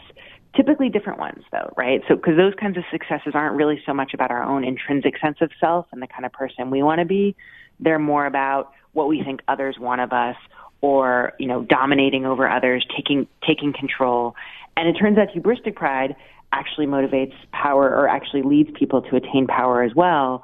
But it's less a kind of power that's based on prestige and others' respect, and more on what we would call dominance. So basically having control over others, being able to influence others, but not because others look up to you, more because others are sort of afraid of you. Right? You intimidate others. Oh, interesting. So I guess that's a really interesting part of this is you can have pride about something that is antisocial. Like a gang banger could go commit a crime, but still have pride about the crime he got away with. Yeah, very much so. And honestly, I wouldn't say that's always hubristic pride. Right. The societies that we're in are what determine what we feel proud of, right? Sure. And so if you're in a society that, respects those kinds of beliefs and values that a gang might respect, you're going to feel proud of yourself when you live up to those values. Now, to the extent that you're also in a larger, broader society that where it holds values like, say you're a drug dealer and you know that, bringing drugs into a community where there's children is really dangerous for children. I think that's something that many drug dealers find probably very problematic, right? I mean, right. I recently saw Moonlight, and that was really nicely illustrated there, where you had this drug dealer who was supporting his family and taking care of the people in his life in a way that was, he obviously felt a great deal of pride about, but you also saw he felt conflicted because he was bringing drugs into this community and that was hurting other people's families because of addiction. So I think it gets really complicated in those ways. Interesting. It's interesting to me to think of how we kind of make good or bad a very basic natural emotion, like that we would even deem it bad, but it's because it is something, as you talk about it, we've evolved to feel. We've evolved to feel this pride. I would say a lot of the things that we evolve to feel or do aren't necessarily good for society or the kind of society we want to build. Just because we evolved to experience a particular urge or motivation doesn't mean that's something we absolutely should do. I think that's a common sort of fallacy. Well, if it's natural, it's good. Right. There's a lot of things that are natural that actually aren't good if we define good in terms of the kind of society we want to build or how we want to treat each other. And often being a good person means overriding some of those instincts. The nice thing about pride is that it does have these two different kinds, these two different sides to it. And all the research that we've done suggests that authentic pride is both natural and good in the sense of helping us build the kind of society or become the kind of people that we want to become. Yeah, that's powerful. Let's take a break. We're speaking again with Jessica Tracy. She's a professor of psychology at the University of British Columbia and a Canadian Institute and the Canadian Institute for Health Research. And what we are talking about is her book, Take Pride, Why the Deadliest Sin Holds the Secret to Human Success. Stick with us, folks, helping you be the good in the world, starting with pride today. We'll be right back.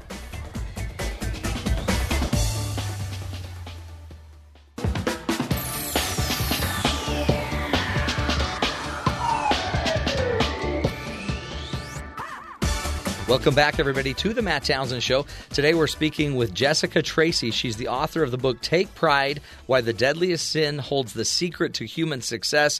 Jessica is a professor of psychology at the University of British Columbia and is teaching us that, many times pride is misunderstood. It's a very basic, I think, universal expression that all humans have. And Jess, thanks again for being with us. Oh, thanks for having me. So as you talk about pride, it is such a natural and especially the two types of pride, the authentic pride that you've discussed, which is kind of more based on our natural beliefs, our natural desires to become better, to get ahead in life, versus the hubristic pride, which is trying to just simply be better than everybody else and self-aggrandizement. How do we use it? How do we use pride to lead us and to take us further on and really to become the best human being we can be?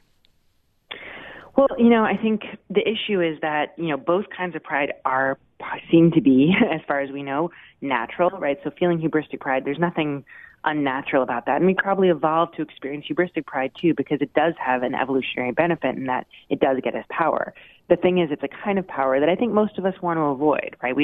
Most of us don't want to have influence over others just because others are afraid of us, right? Or intimidated by us. Most of us have power over others to the extent that we do because others look up to us and respect us and want to learn from us. We want to be seen as people who are leaders and chosen to be leaders because we actually contribute something of value to the group. And that's a really important distinction.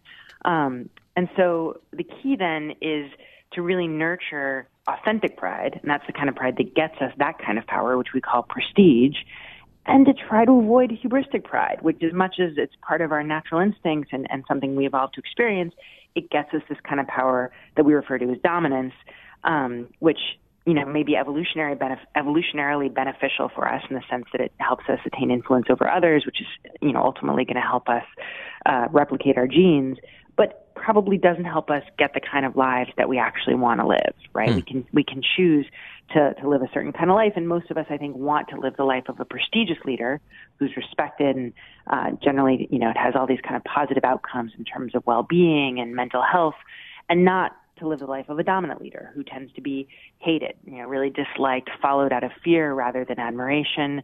And dominant people tend to have a lot of negative mental health outcomes. They tend to be anxious and depressed and that sort of thing. And so I think the key is to try to experience authentic pride, and that means really thinking about who you are, who you want to be, what kind of person you want to be, and what you need to do to get there, and then focusing on doing those things. And you see that leaders, Steve Jobs and others, you've kind of highlighted some of them and their ways that they've used pride to get there. Give us some examples of where you've seen people take it to another level. Yeah, well, Steve Jobs is a really nice example, I think, because he's someone who, based on all descriptions of him as a leader, he was kind of hated, right? I mean, people who didn't know him thought he was a genius, and I think he was a genius in many ways, but the people who actually had to work with him found him to be really difficult to work with, right? He was incredibly domineering, intimidating. He bossed people around. He told them they were idiots. He sort of created this perception. He would often tell people to do things in ways that the people who worked for him, the programmers, said was simply not possible, right? This is not. They called it the reality distortion field, because he would ask for something that they said, this is not reality. He can't actually be asking us to get this done in the way that he needs it done. But then because they felt that force from him and they were so scared, they ended up often getting it done or getting something close to it done. So he distorted reality in a sense, and it was effective in many ways. but he was very much disliked. People really didn't enjoy working for him. And yet I think while he's a great example of someone who used dominance to get ahead, clearly at some point in his life early on, he also had some prestige, right? He had these great ideas. He wasn't this, powerful, big intimidating guy. He was sort of this skinny, smart guy who had some great ideas and had a way of making people, such as programmers who worked with him, like his best friend and, sort of coworker, Steve Wozniak, really look up to him in certain ways, right? And so a lot of, the recent biographies that have been written about him and movies made about his life really portray that relationship where he was the guy with the big ideas and Woz really looked up to him and admired him for that. He then, over time, kind of manipulated Woz in certain ways and managed to get ahead through dominance. So he's someone who I think started with prestige and then perhaps because he felt a sense of insecurity about his own programming abilities, switched over to dominance. Can you think of an example where somebody, even their ultimate goal wasn't prestige, it was more altruism? And is altruism, can you be altruistic without pride? Yeah, I think that's such a good question, and that's something scholars have kind of debated about forever, right? Is altruism really altruistic? Are we ever really doing it for Are we other seeking people? prestige still? Right, exactly. I would say it's not that you have to be seeking prestige, and I think there are many people who are altruistic because it feels good to help others. And they're not thinking, and if I do this, I'm going to be respected and looked up to. I really don't think that's what's driving most people at a proximate level, at the level of what's going on in our heads. Yeah. But I think part of what motivates altruism is a desire to feel good or avoid feeling guilt, right? I give to others, and then the homeless person I see on the street doesn't make me feel so bad about myself if I give him some money, right? Right. Or perhaps even it makes me feel good. I work at a shelter, and that makes me feel good about myself, and that's pride. That's authentic pride. Yeah. And there's nothing wrong with that. We evolved to feel it, and I think one benefit of evolving to feel it is that it does make us take care of those who need help, right? And that's a massive way that our societies work and function, is that we feel pride in taking care of others, and then it allows us to help others. Ultimately, that probably will bring us prestige. It will bring us respect in the eyes of others, and that does get us power, which allows us to help replicate our genes. But no one's thinking about that when they're doing it. Right. I think altruists aren't typically thinking, if I show these altruistic behaviors, it's going to help me be respected in my society. And if that's really what they're thinking about, rather than their own intrinsic sense of self, then I think it's hubristic pride, and it's not going to have the same kind of outcomes. So in a way, like as a grandparent, if I saw my grandbaby's very young, but if I saw my grandbaby, score a goal after trying so hard and making it work, that pride I feel for her is just somewhat. It was created. I'd evolved this ability to feel the pride through prestige, a desire to have prestige, but really in that moment, I just feel nothing but joy for her. Oh yeah, absolutely. No, and I mean, really, the prestige, you don't even have to be aware. Yeah, you're not aware of it. Might bring you a prestige, and I think most people are not aware of it. No. Evolution takes care of that, right? Yeah. That's the ultimate benefit. What we feel in that moment is joy for her, pride in her, or shared pride, and maybe you taught her how to score that goal or something like that, and all that's great because that's going to motivate you to support her, to be there for her, all that kind of thing. Now, what would be the opposite then of prestige pride? Well, so the opposite is hubristic pride. And that's What's the opposite of pride in general? Shame? Oh, shame is really kind of the opposite, right? And that, feeling bad about yourself, feeling like you're not good enough. And that. And that's debilitating. It's different than humility. Yeah, shame is really problematic. We haven't found a whole lot. Researchers haven't found much good about shame. Interesting. No. If anything, I mean, I have some research on shame in recovering alcoholics, and you would think, well, if they feel shame about their addiction, they're going to change their behaviors. But in fact, we found exactly the opposite. The more shame they feel about their addiction, the more likely they are to relapse and go back to drinking. Yeah. Is it so? Overall, then, is pride generally then referential to myself? Is pride always referring back to me? Does that make sense as a question? I think so. I guess I can take pride in everyone else, but if my overall goal, subconsciously, is to put myself at a higher level, then pride tends to always I guess maybe all emotion always refers back to us. Well, I mean, I guess what I would say is it refers to me, but what me means can be quite broad. Sure, right. So you can think about your individual self, or you can think about your relational self. So when you're proud of your grandchild, for example, that's a relational self. That's almost seeing yourself in that person who you feel so connected to. You can feel that with your partner as well.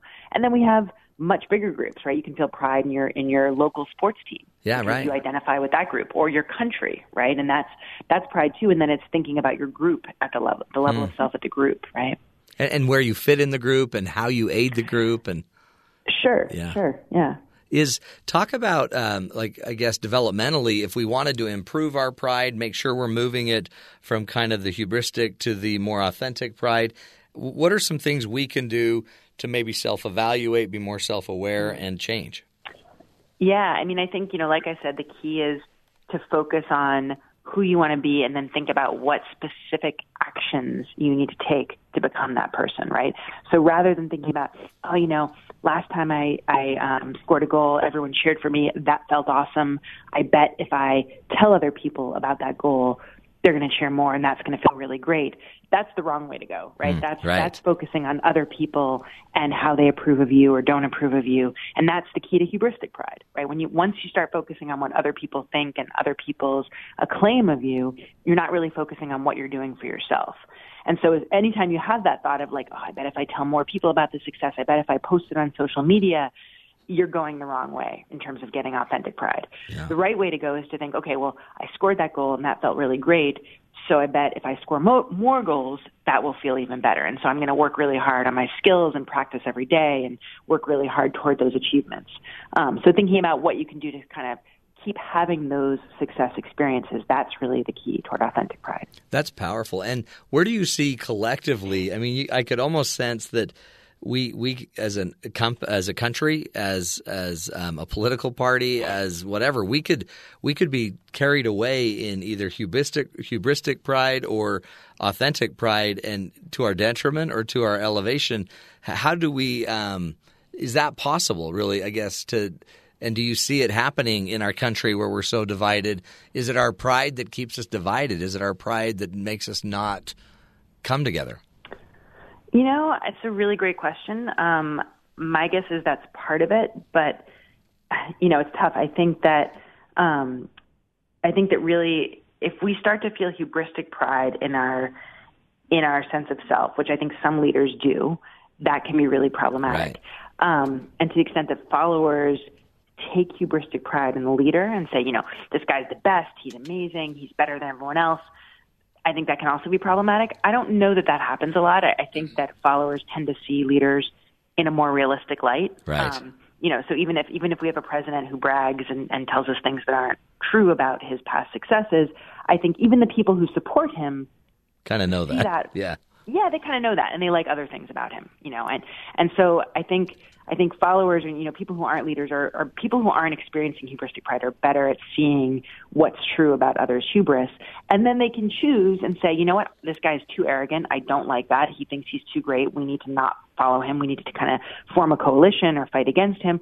Or they can say, you know what, he thinks he's really great, but who cares? He's getting things done, or he's doing this other thing that's important, so I can let that go. Right. Yeah. Oh, that's interesting. Interesting insight. Well, Jessica, we thank you so much for your time and your great work. The book again is Take Pride: Why the Deadliest Sin Holds the Secret to Human Success. And again, remember, Jessica is a professor of psychology at the University of British Columbia, and just go check out the book. Good stuff. Great learning. We are going to take a break, folks. When we come back, continue the journey, helping you become the best in the world that you can become. Stick with us. We'll be right back.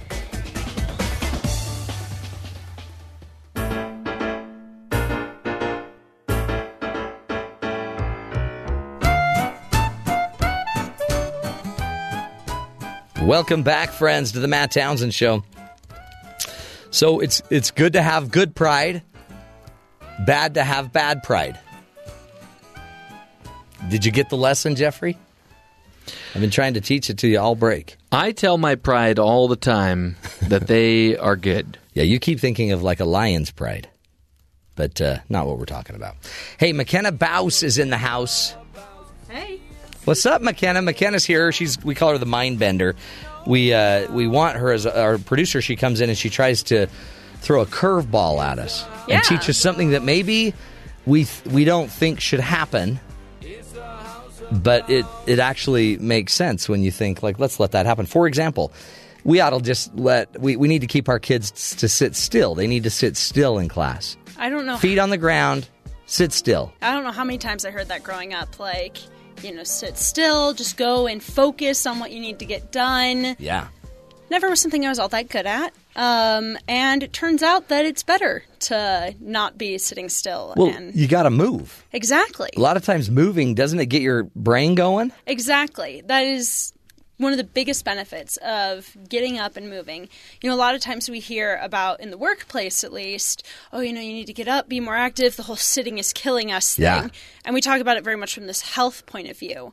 But in terms of just productivity, in schools with, kids all the way through into the workforce, we're not wired to be sitting still all the time. And so we actually do much better when we're incorporating physical activity throughout the day. Well, like they tell you to focus.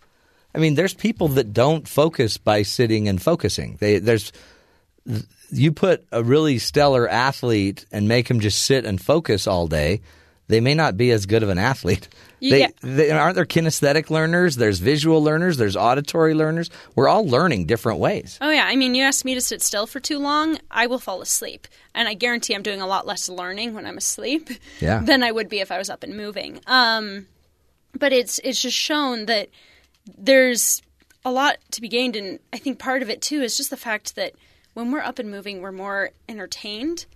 And that puts our mind sort of on this better edge to be able to engage more with what we may be hearing or reading or anything there. I had sons that would go to learn. They'd go to baseball practice, and then the coach would teach them how to bat. And the coach would basically teach there's only one way to hit a ball, and this is the way. And you got to do it this way because this is the only way to hit this ball. And if you want to go pro, you're going to have to be able to do this. And I'm thinking, which is not true because everybody's got their own strategy. But one of the things that, and my son was hitting really well, and then this coach taught him how to hit, and then he couldn't hit. Oh, that's awful. And part of it, and then it creates all this stress, and then he couldn't hit, and then more stress, and he couldn't hit. But part of it was because the coach was telling him to hold his bat still, hold it steady, just still, don't move it. And I taught him no, because he couldn't see it fast enough. So we just let him start moving the bat, and he just started wiggling the bat a little bit and wiggling his knee a little bit. And just those two things immediately picked up his batting again because it took his mind off of the pitch, and he just let his body naturally hit the ball. It let him relax. Instead of having to overthink the pitch. Yeah. Let him move. It's so true. And it doesn't even take that much movement in order to get these benefits. 3 to 5 minutes of just some sort of activity, whether that's like standing up and stretching or, walking around. Just everybody go get a piece of paper. Yeah. Just let them go get a piece of paper. It gives you 45 minutes of optimized learning. Does it really? So 5 minutes of action gives you 45 minutes optimized. It's a huge payoff for the amount of time that you're putting in. But the problem is there's still a lot of schools, a lot of workplaces that say, we have a limited time in the day. And they say we're so prioritized on academics and just getting the material in, sort of force feeding in a way that we don't have time for this. And, a common thing that's said is, they have gym class when it comes to kids in school. No. But in a 50-minute gym class, a large chunk of that time is spent, you're standing there getting instructions. Yeah. And you maybe only have 15 minutes of real active engagement. My wife teaches gym class in elementary school, and it's 3 days a week. It's not enough. It's 3 days, right? So, no, it's not enough. And the recesses are cut short. I mean, and then you get to junior high, you don't get nothing. Gym time like that. I mean, you get to play in a gym maybe twice a week. Yeah. So how do you get moving then? Exactly. And it's something that not just kids need, but we need now in the workplace. Just like little things that you can incorporate, whether it's, just doing little stretches at your desk, taking the stairs instead of the elevator, have walking meetings. If there's people that you need to talk to, Grab them, Yeah. walk around, do laps around the building while great you idea. chat. Go to a farther away bathroom. Instead of sending an email to somebody, go find their desk, walk to them and talk in person. Yeah. Those little changes, which are still being productive, are going to let you be more active and are going to boost your, what you're able to do throughout the rest of the day. No, I love that. And you know what I've found? I just try to drink more water because that has me moving to the bathroom every 40 minutes. There you go. No, it was more frequently than that the other day. Yeah, because I was totally flushing my system. You were going during interviews, and I was stepping in, and nobody knew. Nobody knew. Nobody even knew. Nobody knew. Too much information. But you got to keep moving and find some way to do it, and even find a way to move while just standing there. Yeah. Just stand up once in a while. Stand up, do the hokey knee pokey. flexes, anything like that. Makena Bauss is her name. She's the mind bender. It's okay to move around, folks. You don't have to just sit still with your arms folded. I mean, there might be a time for that. Not always. Thanks, Makena. We will take a break. Stick with us, folks. This is the Matt Townsend Show, helping you be the good in the world.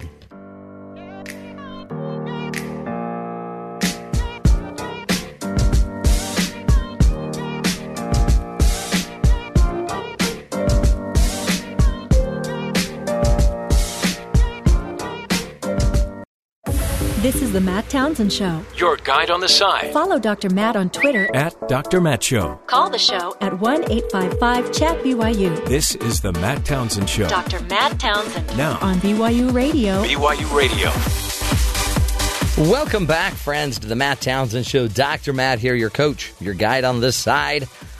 Happy days, folks. It's Wednesday. Hump day. You made it halfway through the week. Life is good. Life is great. Life is fantastic. And today, by the way, Goof Off Day. As if you didn't need an excuse, now you've got the perfect excuse. You are free to goof off today. Wait. Wow. That's messy. And goofy. You're going to have to clean that up. You can now waste an hour or two. Just, if your boss gets on your case, just say, hey, it's Goof Off Day. Well, now that I have your permission, I'm going to do just that. Oh, but I'm not your boss. No one's going to blame me for your behavior. Anywho, got a great show coming up. We'll be talking about how kids are now controlling their parents these days. Be replaying an interview with Dr. Leonard Sax. And if we're not careful, parents, we may be creating monsters. How many times have you heard that? But the kids, many of them, are leading the show, so we'll get to that fun news. Plus, I'm going to give you a little update that one of our Supreme Court justices is probably working out harder than you. And like physically? Yeah. Really? And you won't believe who it is. 83-year-old Justice Ruth Bader Ginsburg. She is working out like crazy. So everyone always talks about like she might be, she might retire because, well, whatever, her health. You know what? After we talk about her workout, you will feel embarrassed. The woman can bench press 70 pounds at 83. Hang on to your hat. We'll talk about that. Also, some fun news about if you want to buy a town. We've been talking a lot about my simulated city on SimCity. Downton Abbey. Up to about 78,000 citizens. 94% happiness level. We're killing it. Taxes are coming in. I now have a port open. Alternative facts. Life is really good. But if you want to buy your own town, you can go to Oregon and you can buy a town. We'll be talking about that. They've got a spare one there. Just about almost $4 million. You can own a town. We'll get to that fun topic. Plus, our good brethren from BYU Sports Nation will be on at in about 40 minutes to talk about their show coming up at the top of the hour. And, of course, we'll do a hero of the day for the Matt Townsend Show hero. But first to the headlines with our favorite hero, Terry South. Terry, what's up? House Republican leaders say they have a plan to hold a floor vote on the American Health Care Act on Thursday, regardless of the outcome, despite conceding late Tuesday that they lack the votes to pass the bill. With all Democrats opposed, Republicans can lose 21 votes and still push the Obamacare replacement through. But according to the Hill's tally, the House Freedom Caucus leaders, there are at least 22 firm no's plus 6 more House Republicans leaning towards voting against the legislation. The New York Times, citing a GOP aide, says as many as 36 Republicans are opposed to the bill or are not yet swayed in its favor. President Trump met with congressional leaders on Tuesday and is holding more meetings today in hopes of securing the enough votes so this thing will pass and they won't, fail in their endeavor. Good news. To mess up healthcare. Can you possibly pass something that would fix healthcare? I think you could pass something that would enhance certain parts of it, but it's so complicated. Yeah. How do you pass something that enhances everything? They tried it before. That didn't work. Now they're trying it again. Doesn't seem like it's going in the right direction. Rand Paul's got some great ideas. Yeah. Not included. Well, he's not someone people like to cooperate with because he doesn't like to cooperate with others. You got to play with others. You got to play in the sandbox. There you go. Neil Gorsuch, the judge that's currently going through his second day of confirmation hearings before the Senate on Tuesday, was praised by Republicans for his strong conservative record as a federal appeals court judge in Colorado and brings with him a sterling academic pedigree. Over the course of a day and a half of hearings, he was praised on his views regarding Roe v. Wade, Trump's travel ban, and whether he'd uphold it at the Supreme Court, workers' rights, and more. He did want to establish one fact. What? Here's the judge. I know people have their views personally about lots of Supreme Court decisions and about a lot of other things. We're all human beings. I get that. I'm not an algorithm. They haven't yet replaced judges with algorithms. We're all human beings, but the judge's job is to put that stuff aside and approach the law as you find it. And that's part of the precedent of the United States Supreme Court that I'm sworn as a sitting judge to give the full weight and respect to due precedent. There you go. He wants you to know he's not a robot. He's a human. Yeah. I've got feelings. Just get that on the record. Yeah. He did. I cut out the part, but he mentioned, he goes, he thinks eBay is working on it. Don't know what eBay would be working on. They try to sell things, not create judges, but it was a weird moment. Other news, the Walt Disney Company being accused of stealing a veteran screenwriter's idea for its animated film Zootopia. A federal lawsuit filed on Tuesday alleged. According to the screenwriter Gary Goldman, Disney took the characters' designs, themes, dialogue, and names Zootopia directly from a project he first developed in 2000 and allegedly pitched twice to Disney executives, getting rejected both times in 2000 and in 2009. Disney lawyers say Mr. Goldman's lawsuit is riddled with patently false allegations. Wow. Notice this is coming out after Zootopia won the Oscar for Best Animated Feature. Yeah. That's interesting timing. You got some splaining to do. And finally, the U.S. has earned its first trip to the World Baseball Classic Championship game after beating Japan 2-1 on Tuesday. Team USA will face Puerto Rico on Wednesday at Dodger Stadium in a winner-take-all final. Cool. Super cool. Dodger Stadium, you've been wanting to go. I want to go to Dodger Stadium. I bet you didn't even know the World Baseball Classic was going on. I saw it, but I didn't know what it was. Yeah, lots of people have no idea. It sounds classic. Well, they call it that. But is it so? Would you rather go to spring training or the World Classic? It seems the like World Classic. The World Classic, they're having a lot of fun. I mean, last night someone hit a home run, and his teammate was on the other team out in the outfield playing for the other, his Major League Baseball teammate was playing for the other country.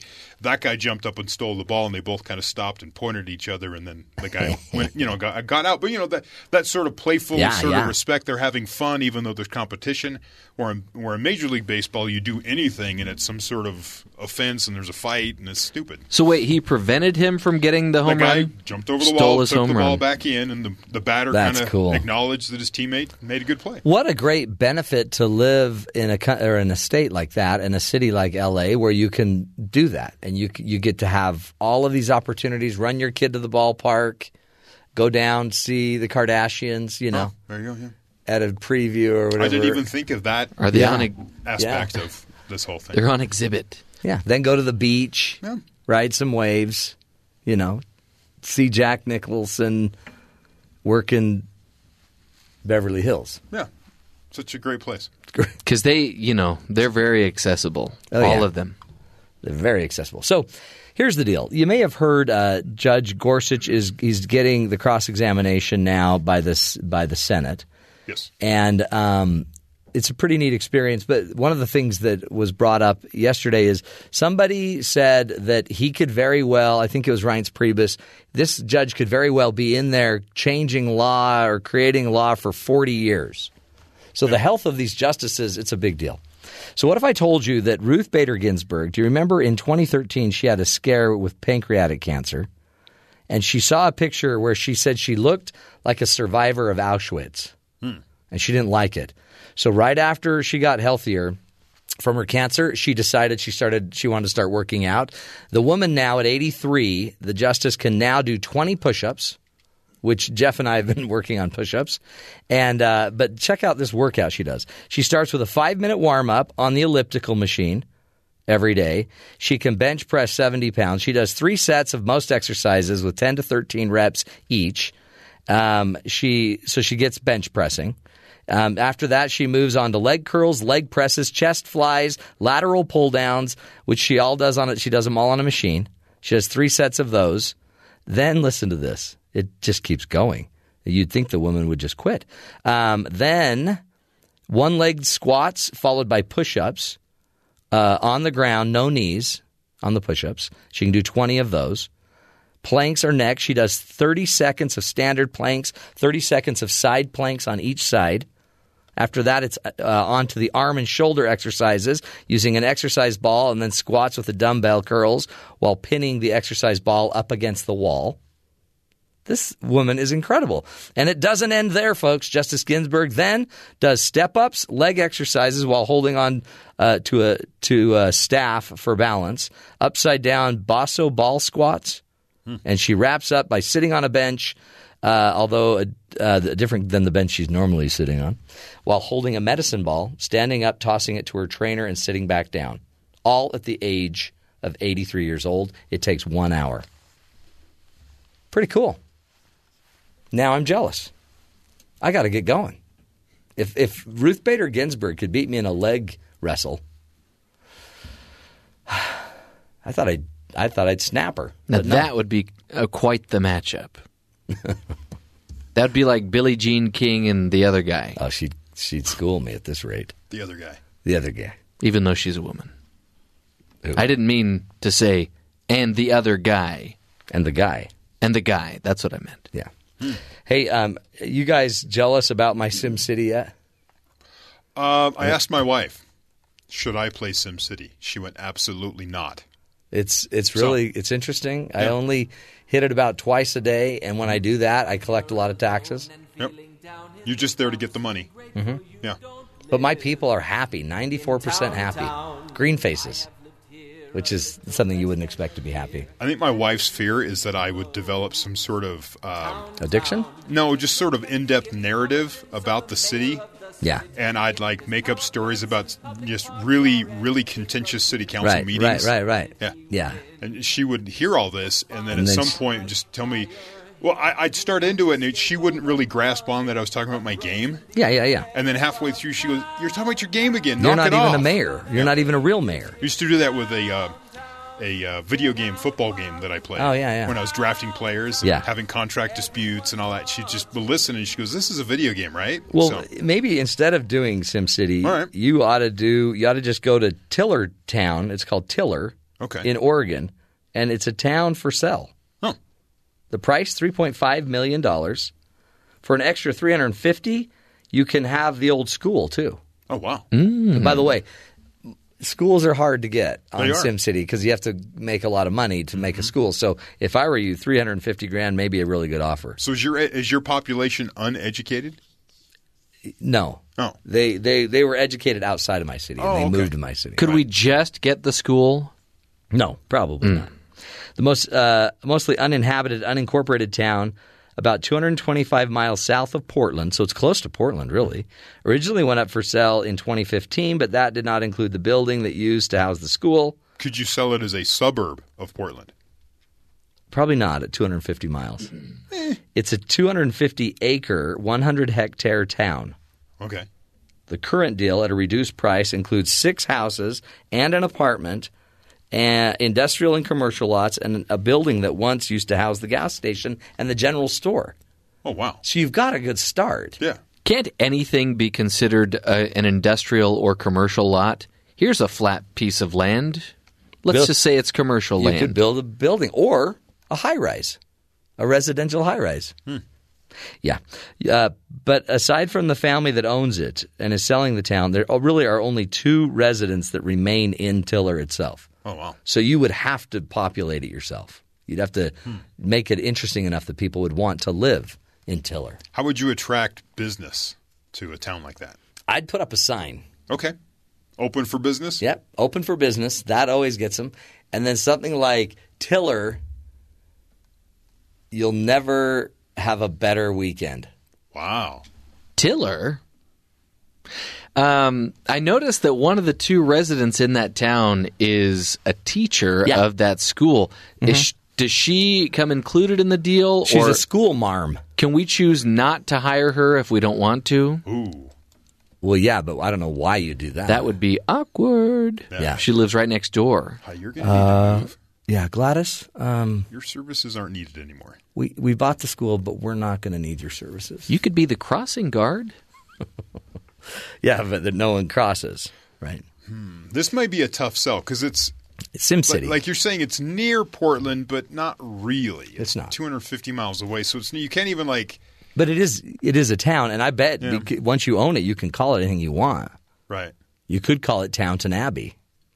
I mean, we'd have a lawsuit because I already own that. What are the taxes involved of owning a town? Probably nothing. You could write everything off. You're the mayor. You could everything. I don't pay any taxes personally from my city. Right. Taunton Abbey, the one on your phone. Yeah. It sounds like there needs to be an investigation there. Yeah, sounds like some fraudulent behavior there. Oh no, it's fine. It's fine. It's all legit. It's in the city. The cops, they're all with me. Well, yeah. I did get so the busing cops going, are in your pocket, is what you meant to say. Oh yeah, my is phone. What you said. My phone always goes in my pocket. So yeah, everyone's in my pocket. Wow. Again, back to the fraud. Good times, really good times. By the way, too, just a little side note. I'm also taking up hunting. Deer Hunter 2017. You're back to that. I'm doing a lot of Texas hunting. Okay. Well. Did you say deer hunting? Deer hunting. Well, I would be careful. Now. I mean, you remember the last time there was a deer hunter. Yeah. Then Russian roulette became a part of it, and things didn't end so well. No. Because it's not just deer hunting. I hunt everything on my phone app. And what's great, once you shoot them, you don't have to clean them or pick them up. They just disappear in about 2 seconds. Oh, wow. It's neat. Very really efficient. Neat. Yeah. Just trying to stay healthy. It's fun stuff, folks. And if you don't want to buy the town, don't buy the town. Just get the app. It's free. Well, now that I know that's an option, I won't buy it. Okay, good. Before you're getting out your checkbook. Hey, we'll take a break, folks. Coming up next, we're talking parenting. Are we letting the kids control us as parents? We got to figure out a way to, help, not hurt the kids in our parenting style. Stick with us. This is the Matt Townsend Show, helping you be the good in the world.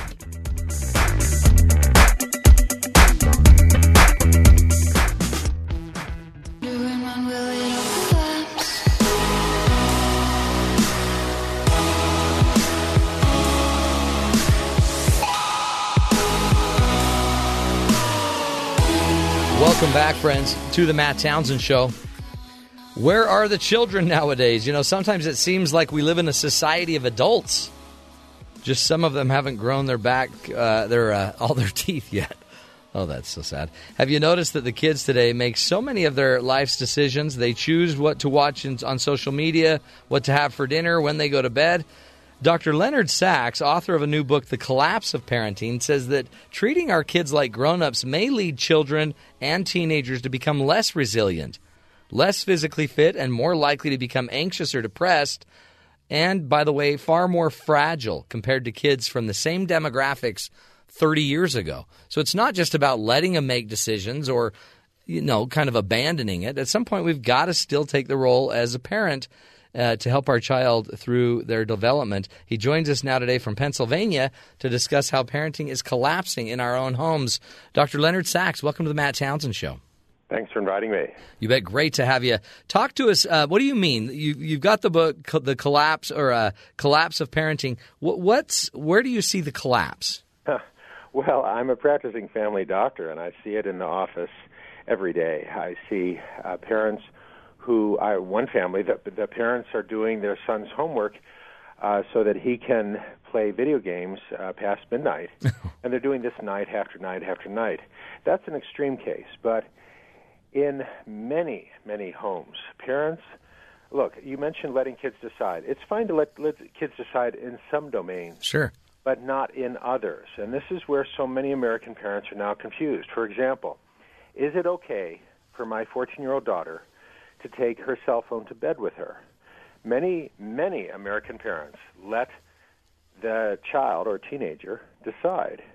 And that's a decision that should not be in the hands of the child, because what happens is this girl's taking her phone to bed with her, and at midnight she's getting a text, "Oh, my goodness, Emily and Jason have broken up. This is big news." And she's up for an hour exchanging text messages with her friend, and she is sleep-deprived.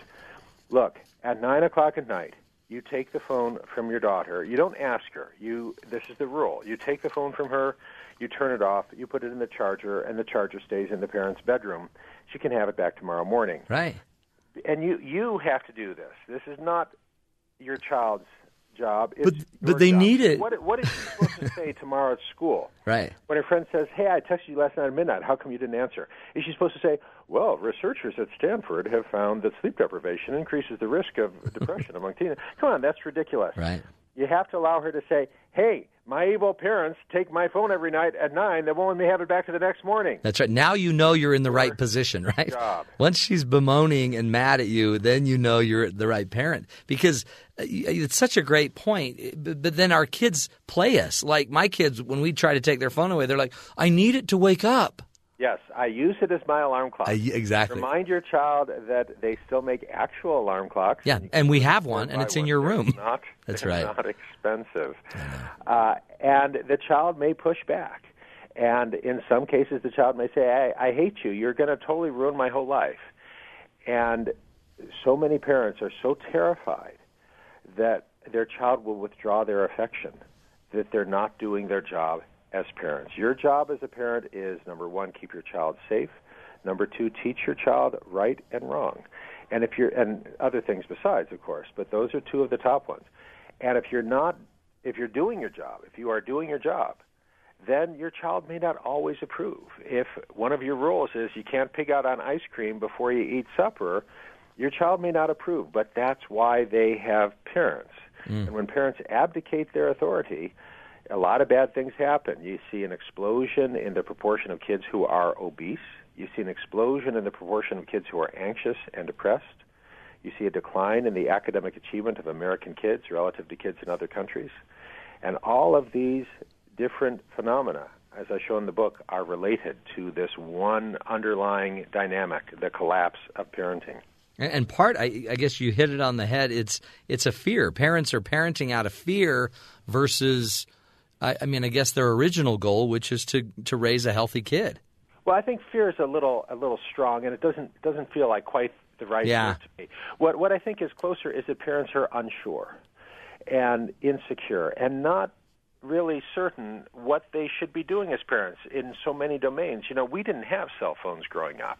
How do you know what you should be doing as a parent? Well, you think back to your own childhood. If your parents did it right, you try and do it the way they did. But in this case, our own childhood gives us no guide. We didn't have Instagram or cell phones when we were growing up. So what happens is a lot of parents look to what other parents are doing. And when I speak to parents, I say, don't do that, because your neighbor's just as clueless as the rest of us.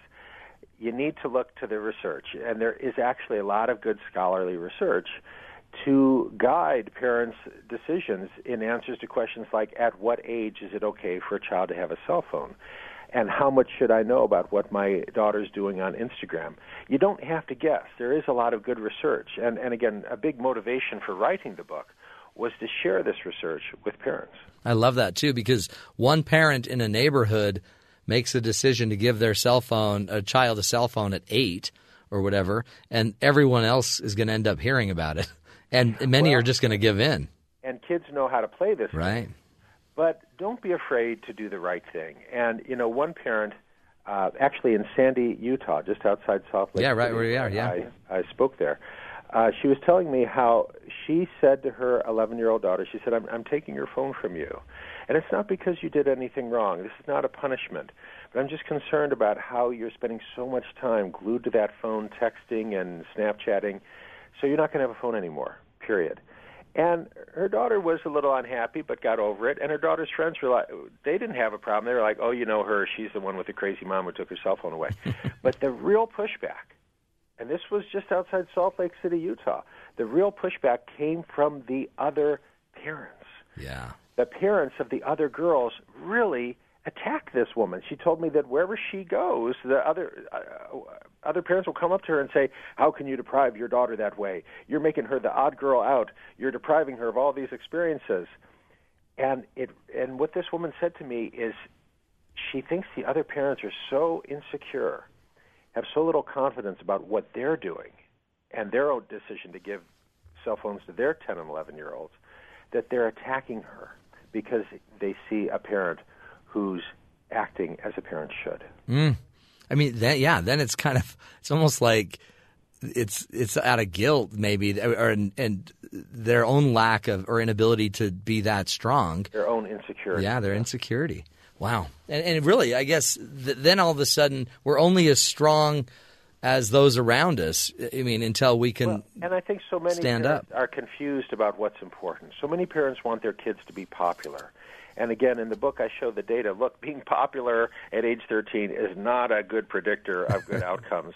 On the contrary, there's now good evidence that the most popular kid at middle school at age 13 is actually less likely 10 years down the road. When researchers follow these kids 10 years down the road, that kid is less likely to be gainfully employed, less likely to be confident.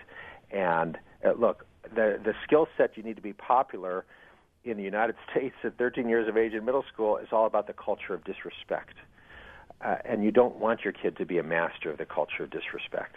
So don't worry about popularity and tell your kid, look, you're not going to be the most popular kid, because to be the most popular kid means being disrespectful, means doing things that I'm not going to allow you to do. So deal with it. That is great.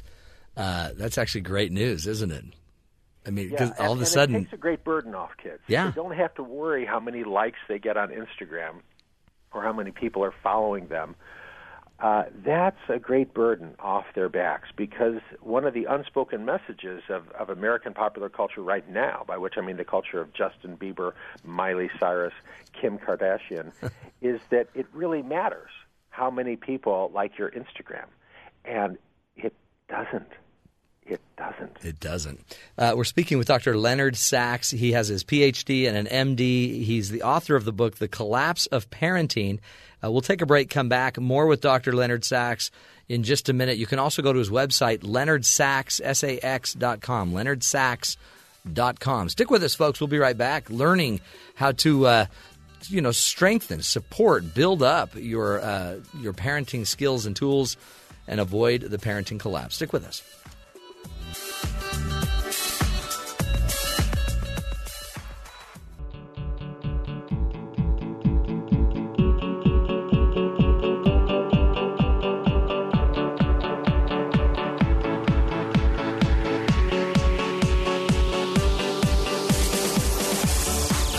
Welcome back, friends, to the Matt Townsend Show. On the line with us is Dr. Leonard Sax. He is the author of the book, The Collapse of Parenting. He is a PhD and an MD, and he, on his website, leonardsax.com, you can get all of his books and information. Today he's teaching us about the collapse of parenting. Dr. Sax, welcome back to the show. Thank you. Great to have you. Talk to us a little bit more about your book, and what impact do you sense that social media is having on this collapse of parenting? Well, in the book I talk about how American culture now indoctrinates kids in the idea that you have to be awesome, and how harmful that is, and how the antidote to the culture of being awesome is the virtue of humility, and how important it is for parents to teach the virtue of humility to their kids, and how humility leads to contentment and real happiness. And social media, as kids use social media, is the opposite of humility. Social media is all about me. Here I am at the party having a great time. Here I am picking my nose. It doesn't have to be, and defenders of social media say, oh, you can use social media to raise money for the poor and feed the homeless. Well, you can, but that's not how American kids are using it. And this is, again, not a guess. I cite lots of research.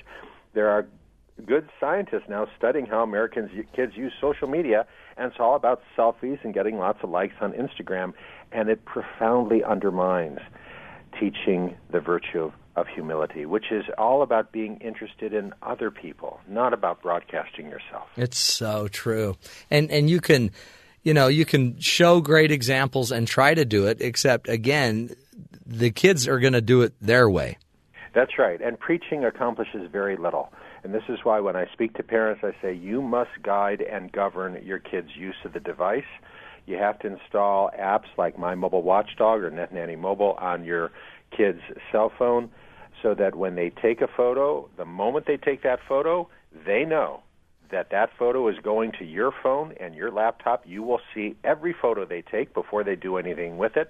And you tell your daughter, if you take any inappropriate photo, you will lose the device indefinitely. That's how you teach virtue. You inculcate virtue by making it a matter of habit, by saying if you take an inappropriate photo, you're going to lose your device. You don't preach about it, you just lay down the rules. Well, yeah, and then create the systems, and that's life, right? Life is about rules, life is about systems. Kids an excuse. In my own experience, a girl I knew well from my own practice, her friend, also a 14-year-old girl, said to her, hey, how about I take some pictures of you taking your clothes off, you take some pictures of me taking my clothes off, we'll send them to our boyfriends. And this girl responded, well, I can't do that because my parents have put this app on my phone. Go ahead. And so she handed her phone to her friend, and her friend took a picture of some flowers, and they called Mom at work and say, hey, Miss Kirkpatrick, you see those? You see the picture we just took? And Mom's looking at it. Let's see, it's a vase of flowers, gardenias. And the girl said, oh, all right, thanks, bye. And then the girl who had proposed the striptease said to her friend, the girl I know, said, wow. She said, I wish my parents cared about me that much. They have no idea what I do with my phone. So again, it's got to be your job as the parent to put these things in place, to give your kid an excuse to say no. That's great. And protect them and kind of nurture them and keep them safe while their maturity is not there to make these decisions. Well, that's right. And, there have been so many stories recently about how good kids in good neighborhoods are sexting. And, again, they're kids. If you're going to give your child a phone that can take a picture and send it anywhere, then you, the parent, have an obligation to guide and govern how your kid is using that phone. And that's got to go beyond preaching. You've got to explain to them, look, if you're going to have this phone, then there's going to be apps on it that's going to enable me to see what you're doing.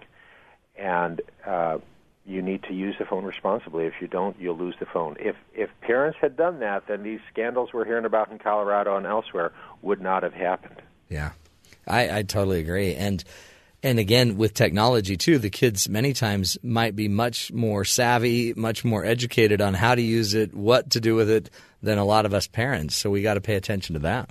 Well, and that's why it's important to have these programs. I don't expect parents to go out and become IT experts, but there's good programs out there. I have no affiliation with any of these programs, but NetNanny Mobile, My Mobile Watchdog, they will report to you, the programs report to you what sites your kids are visiting and what they're doing there. Because, again, many of these sites now are designed to deceive parents. In the Colorado case, there was an app that looked like a calculator. And if you look at your kid's phone, you see a calculator app, and you don't worry about it. But if you enter a 4-digit passcode, it becomes a photo-sharing app. And that's how these kids in Colorado were sharing all these obscene photos, and parents were clueless. Wow. We've got about 2 minutes left here. What would you say, Dr. Sax, is maybe the one thing that as parents we should be focusing on? If there's one thing that would be the most leveraged, response. My answer is to prioritize the family. So many American parents are picking up their kids at school and driving them to soccer practice and then driving them to a play date with their friend, and there's no family meal at home. And the unintended message is that the family meal at home is the lowest priority. The family meal at home should be the highest priority. And it comes before friends. Cancel the play date. Make a family date instead. That's true. Because we're communicating one way or another, right? If I'm not there, I'm saying something. The screens, no screens at the dinner table. At the dinner table, it's about face-to-face communication. No earbuds in the car. When you're driving in the car with your child, they shouldn't be listening to Justin Bieber. They should be listening to you, and you should be listening to them. Turn off the screens, turn off the devices. When you're with your child, you should be with your child. There should not be a screen between you and the child. That's great stuff. Great information. Again, the book is called The Collapse of Parenting. You can find out more about it on Dr. Leonard Sax's website, leonardsax.com. And we appreciate you, Dr. Sax. Thank you so much for your time. Thanks for inviting me. Great insight. Parents, it's life, and you can be strong and still loving. In fact, sometimes being strong, as we're learning, is love.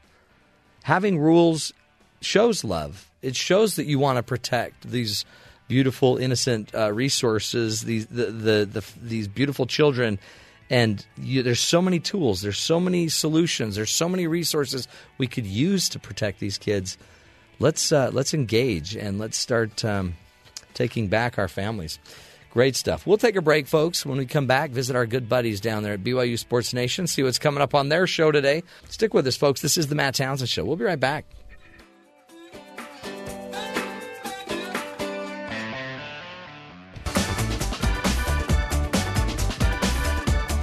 Welcome back, friends, to the Matt Townsend Show. It's that time.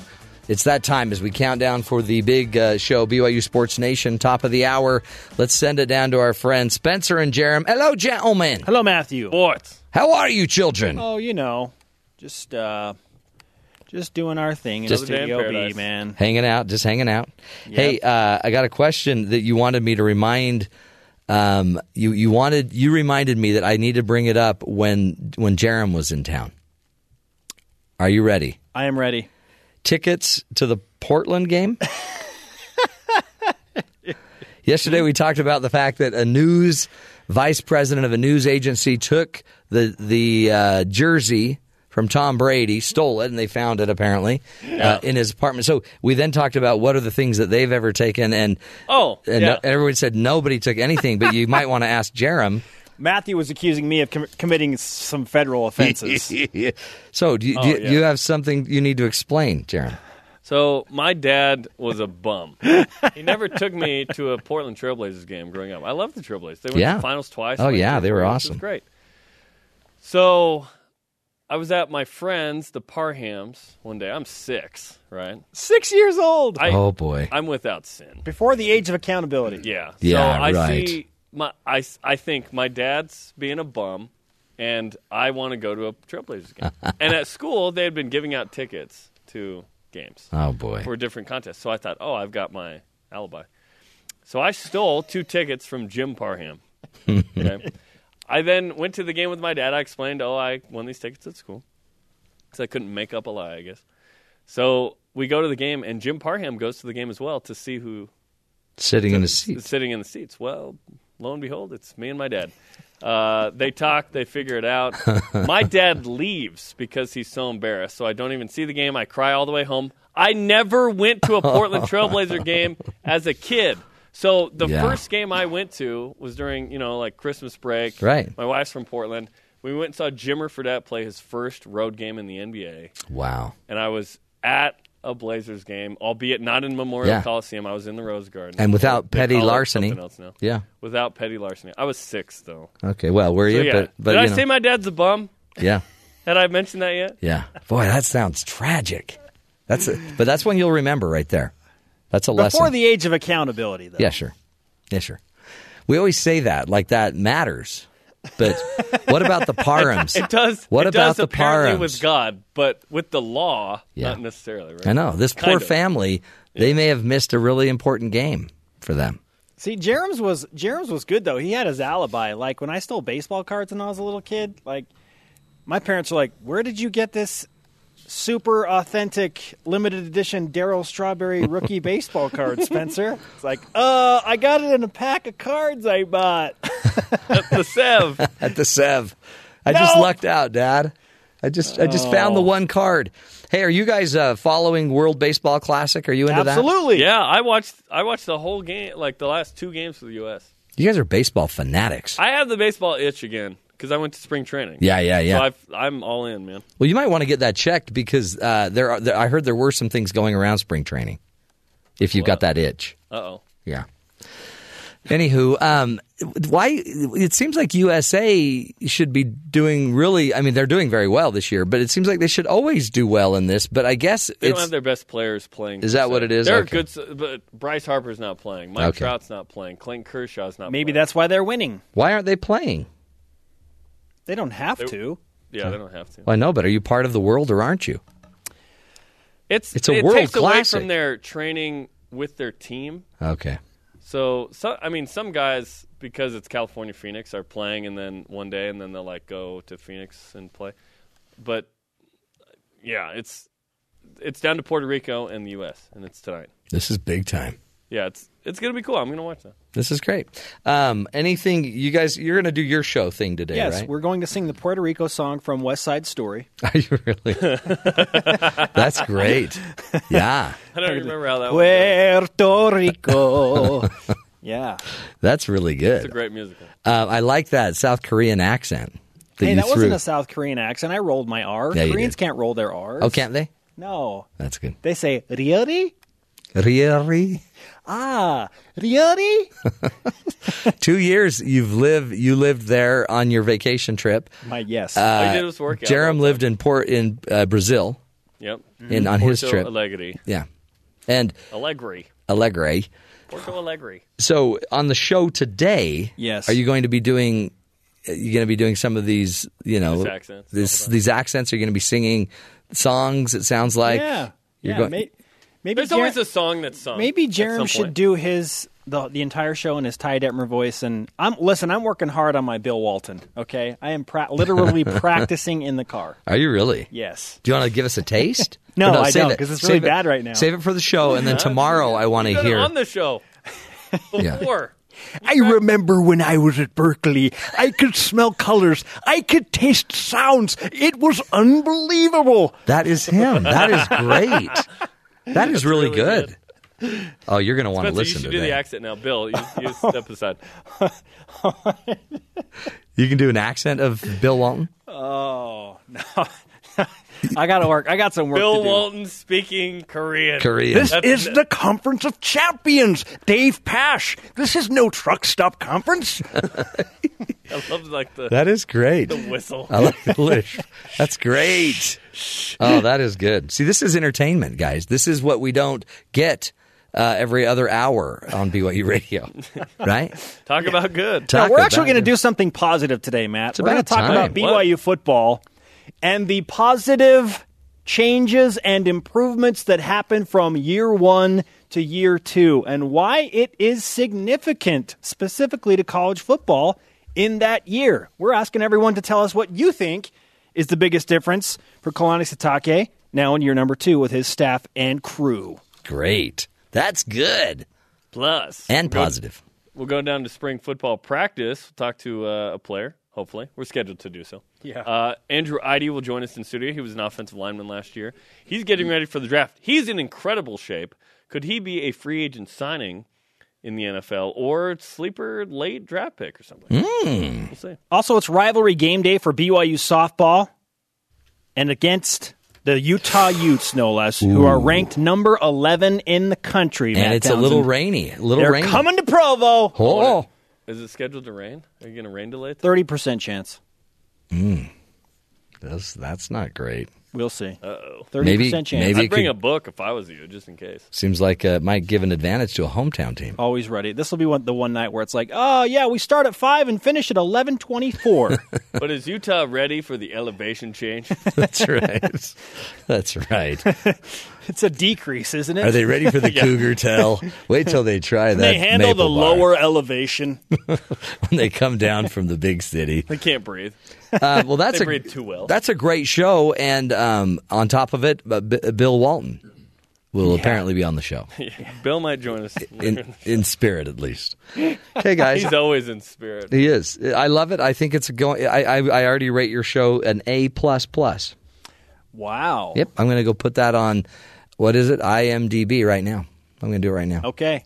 Get another. I can't believe you haven't done it already. Well, I have. I've done it under 3 other names. Oh, okay. I'm going to now put it a 4th. Create another account. Yeah, I get it. Mm-hmm. Very cool. I've used all my email accounts, so I'm out. Okay, guys, have a great show. Knock 'em dead. Goodbye. Kill it. That's great. Boy, they do Bill Walton imitations. Can you do a Bill Walton imitation? Was he on the Waltons? No. Then no. Basketball player Bill Walton?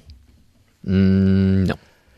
Okay. What imitations can you do? An impersonation of somebody? Anybody? You've never heard me do any impersonations on the show? Mm-mm. Okay. Have you ever tried Samuel L. Jackson? No, never. Isn't he in a new movie? What's that movie about snakes that he's in? It's called Snakes in a Car? I have had it with these mother-loving snakes in this monkey-fighting car.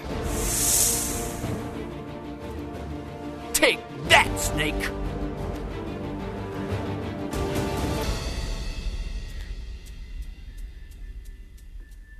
Now your history. Yeah. I don't think I could do that. No. That's the Samuel L. Jackson. The. Everybody loves snakes on planes, right? Snakes on a plane, is that what it's called? But it's snakes in a car. That takes it to a whole other level. And it's off of a story we told earlier about a lady that was driving a car and a snake came out of the air conditioner vent while she was driving. A red snake, apparently. I don't remember handling it that well when it happened to me. Oh, yeah. You had a snake come out? Yes. Are you all right? You seem a little stressed now. Well, I tried to humanely put him down. Did you use the car door? Yes. Sad. Let me just change the subject. Okay. Just so you feel better. Mm-hmm. I don't want to end the show on a downer. A poop scooper gets probation for using fake IDs and badges. A man whose company scoops up pet poop has been placed on probation for 2 years, fined $500 for buying fake Secret Service identification cards and badges online to impress women on a dating site. You mean the poop business didn't do it? No. So he needed to up his game. I'm also with the Secret Service. And on the weekends I do the pooper thing. Christopher Delorio, 54 of Greensburg, was sentenced Monday by a federal judge in Pittsburgh. He had pleaded guilty in November to fraudulently using an official seal, but acknowledged behavior in 2 other counts dismissed Monday, flashing an ID card during a traffic stop and trying to use a Secret Service badge to get a government rate for a hotel room. Wow. Your Honor, I'm not a bad man. I am a dumb man. Diorio told U.S. District Judge Nora Barry Fisher, "What I did was truly stupid, and I'm very sorry for that." You know what I say when people ask me for badges? What? I don't need no stinking badges. Okay. That's how you say it? Does that work for you? All the time. All the time. Anyway, so, if you're a pooper scooper and you want to up your game, don't fake ID, especially the Secret Service. They will catch you. Our hero of the day is a Texas businesswoman that has been unmasked as the Good Samaritan who saved a distraught father in a bind. The man was checking in for a flight earlier this month at Omaha's Epley Airfield with his toddler when he hit a snag. The agent asked him if the girl's asked him the girl's age, and when he replied she just turned 2, the agent told him she could not fly without a ticket. Fellow traveler Kevin Leslie described what happened next. The man was confused because he was under the impression she could ride for free. He mentioned he couldn't afford to rebook this flight or get her ticket with such short notice. He stepped aside and tried to make a few calls, hugging his daughter. You could tell that they were both heartbroken. That's when a woman stepped in, asked him what was wrong, and told the agent she wanted to purchase the ticket. The agent questioned whether the woman realized how expensive the ticket was. $700 and something, she replied, as she handed over a credit card and paid the $749 fare. The father hugged her, offering to pay her back. Don't worry about it, she replied. The hero has been revealed as Debbie Bolton, co-founder and global sales chief at Norwex, a company that makes chemical-free home and personal care products, and reported the Omaha World Herald. So how cool is that? She sees the need, flips out her checkbook or her credit card, and pays for it. That's a hero, my friend. Again, didn't have to do it. Didn't need the PR. They had to track her down to find out about it. Heroes, folks, they're among us. You are one of them. We'll be back again tomorrow to give you more ideas, information to live longer and love stronger. Until then, let's take care of each other. We'll talk again tomorrow.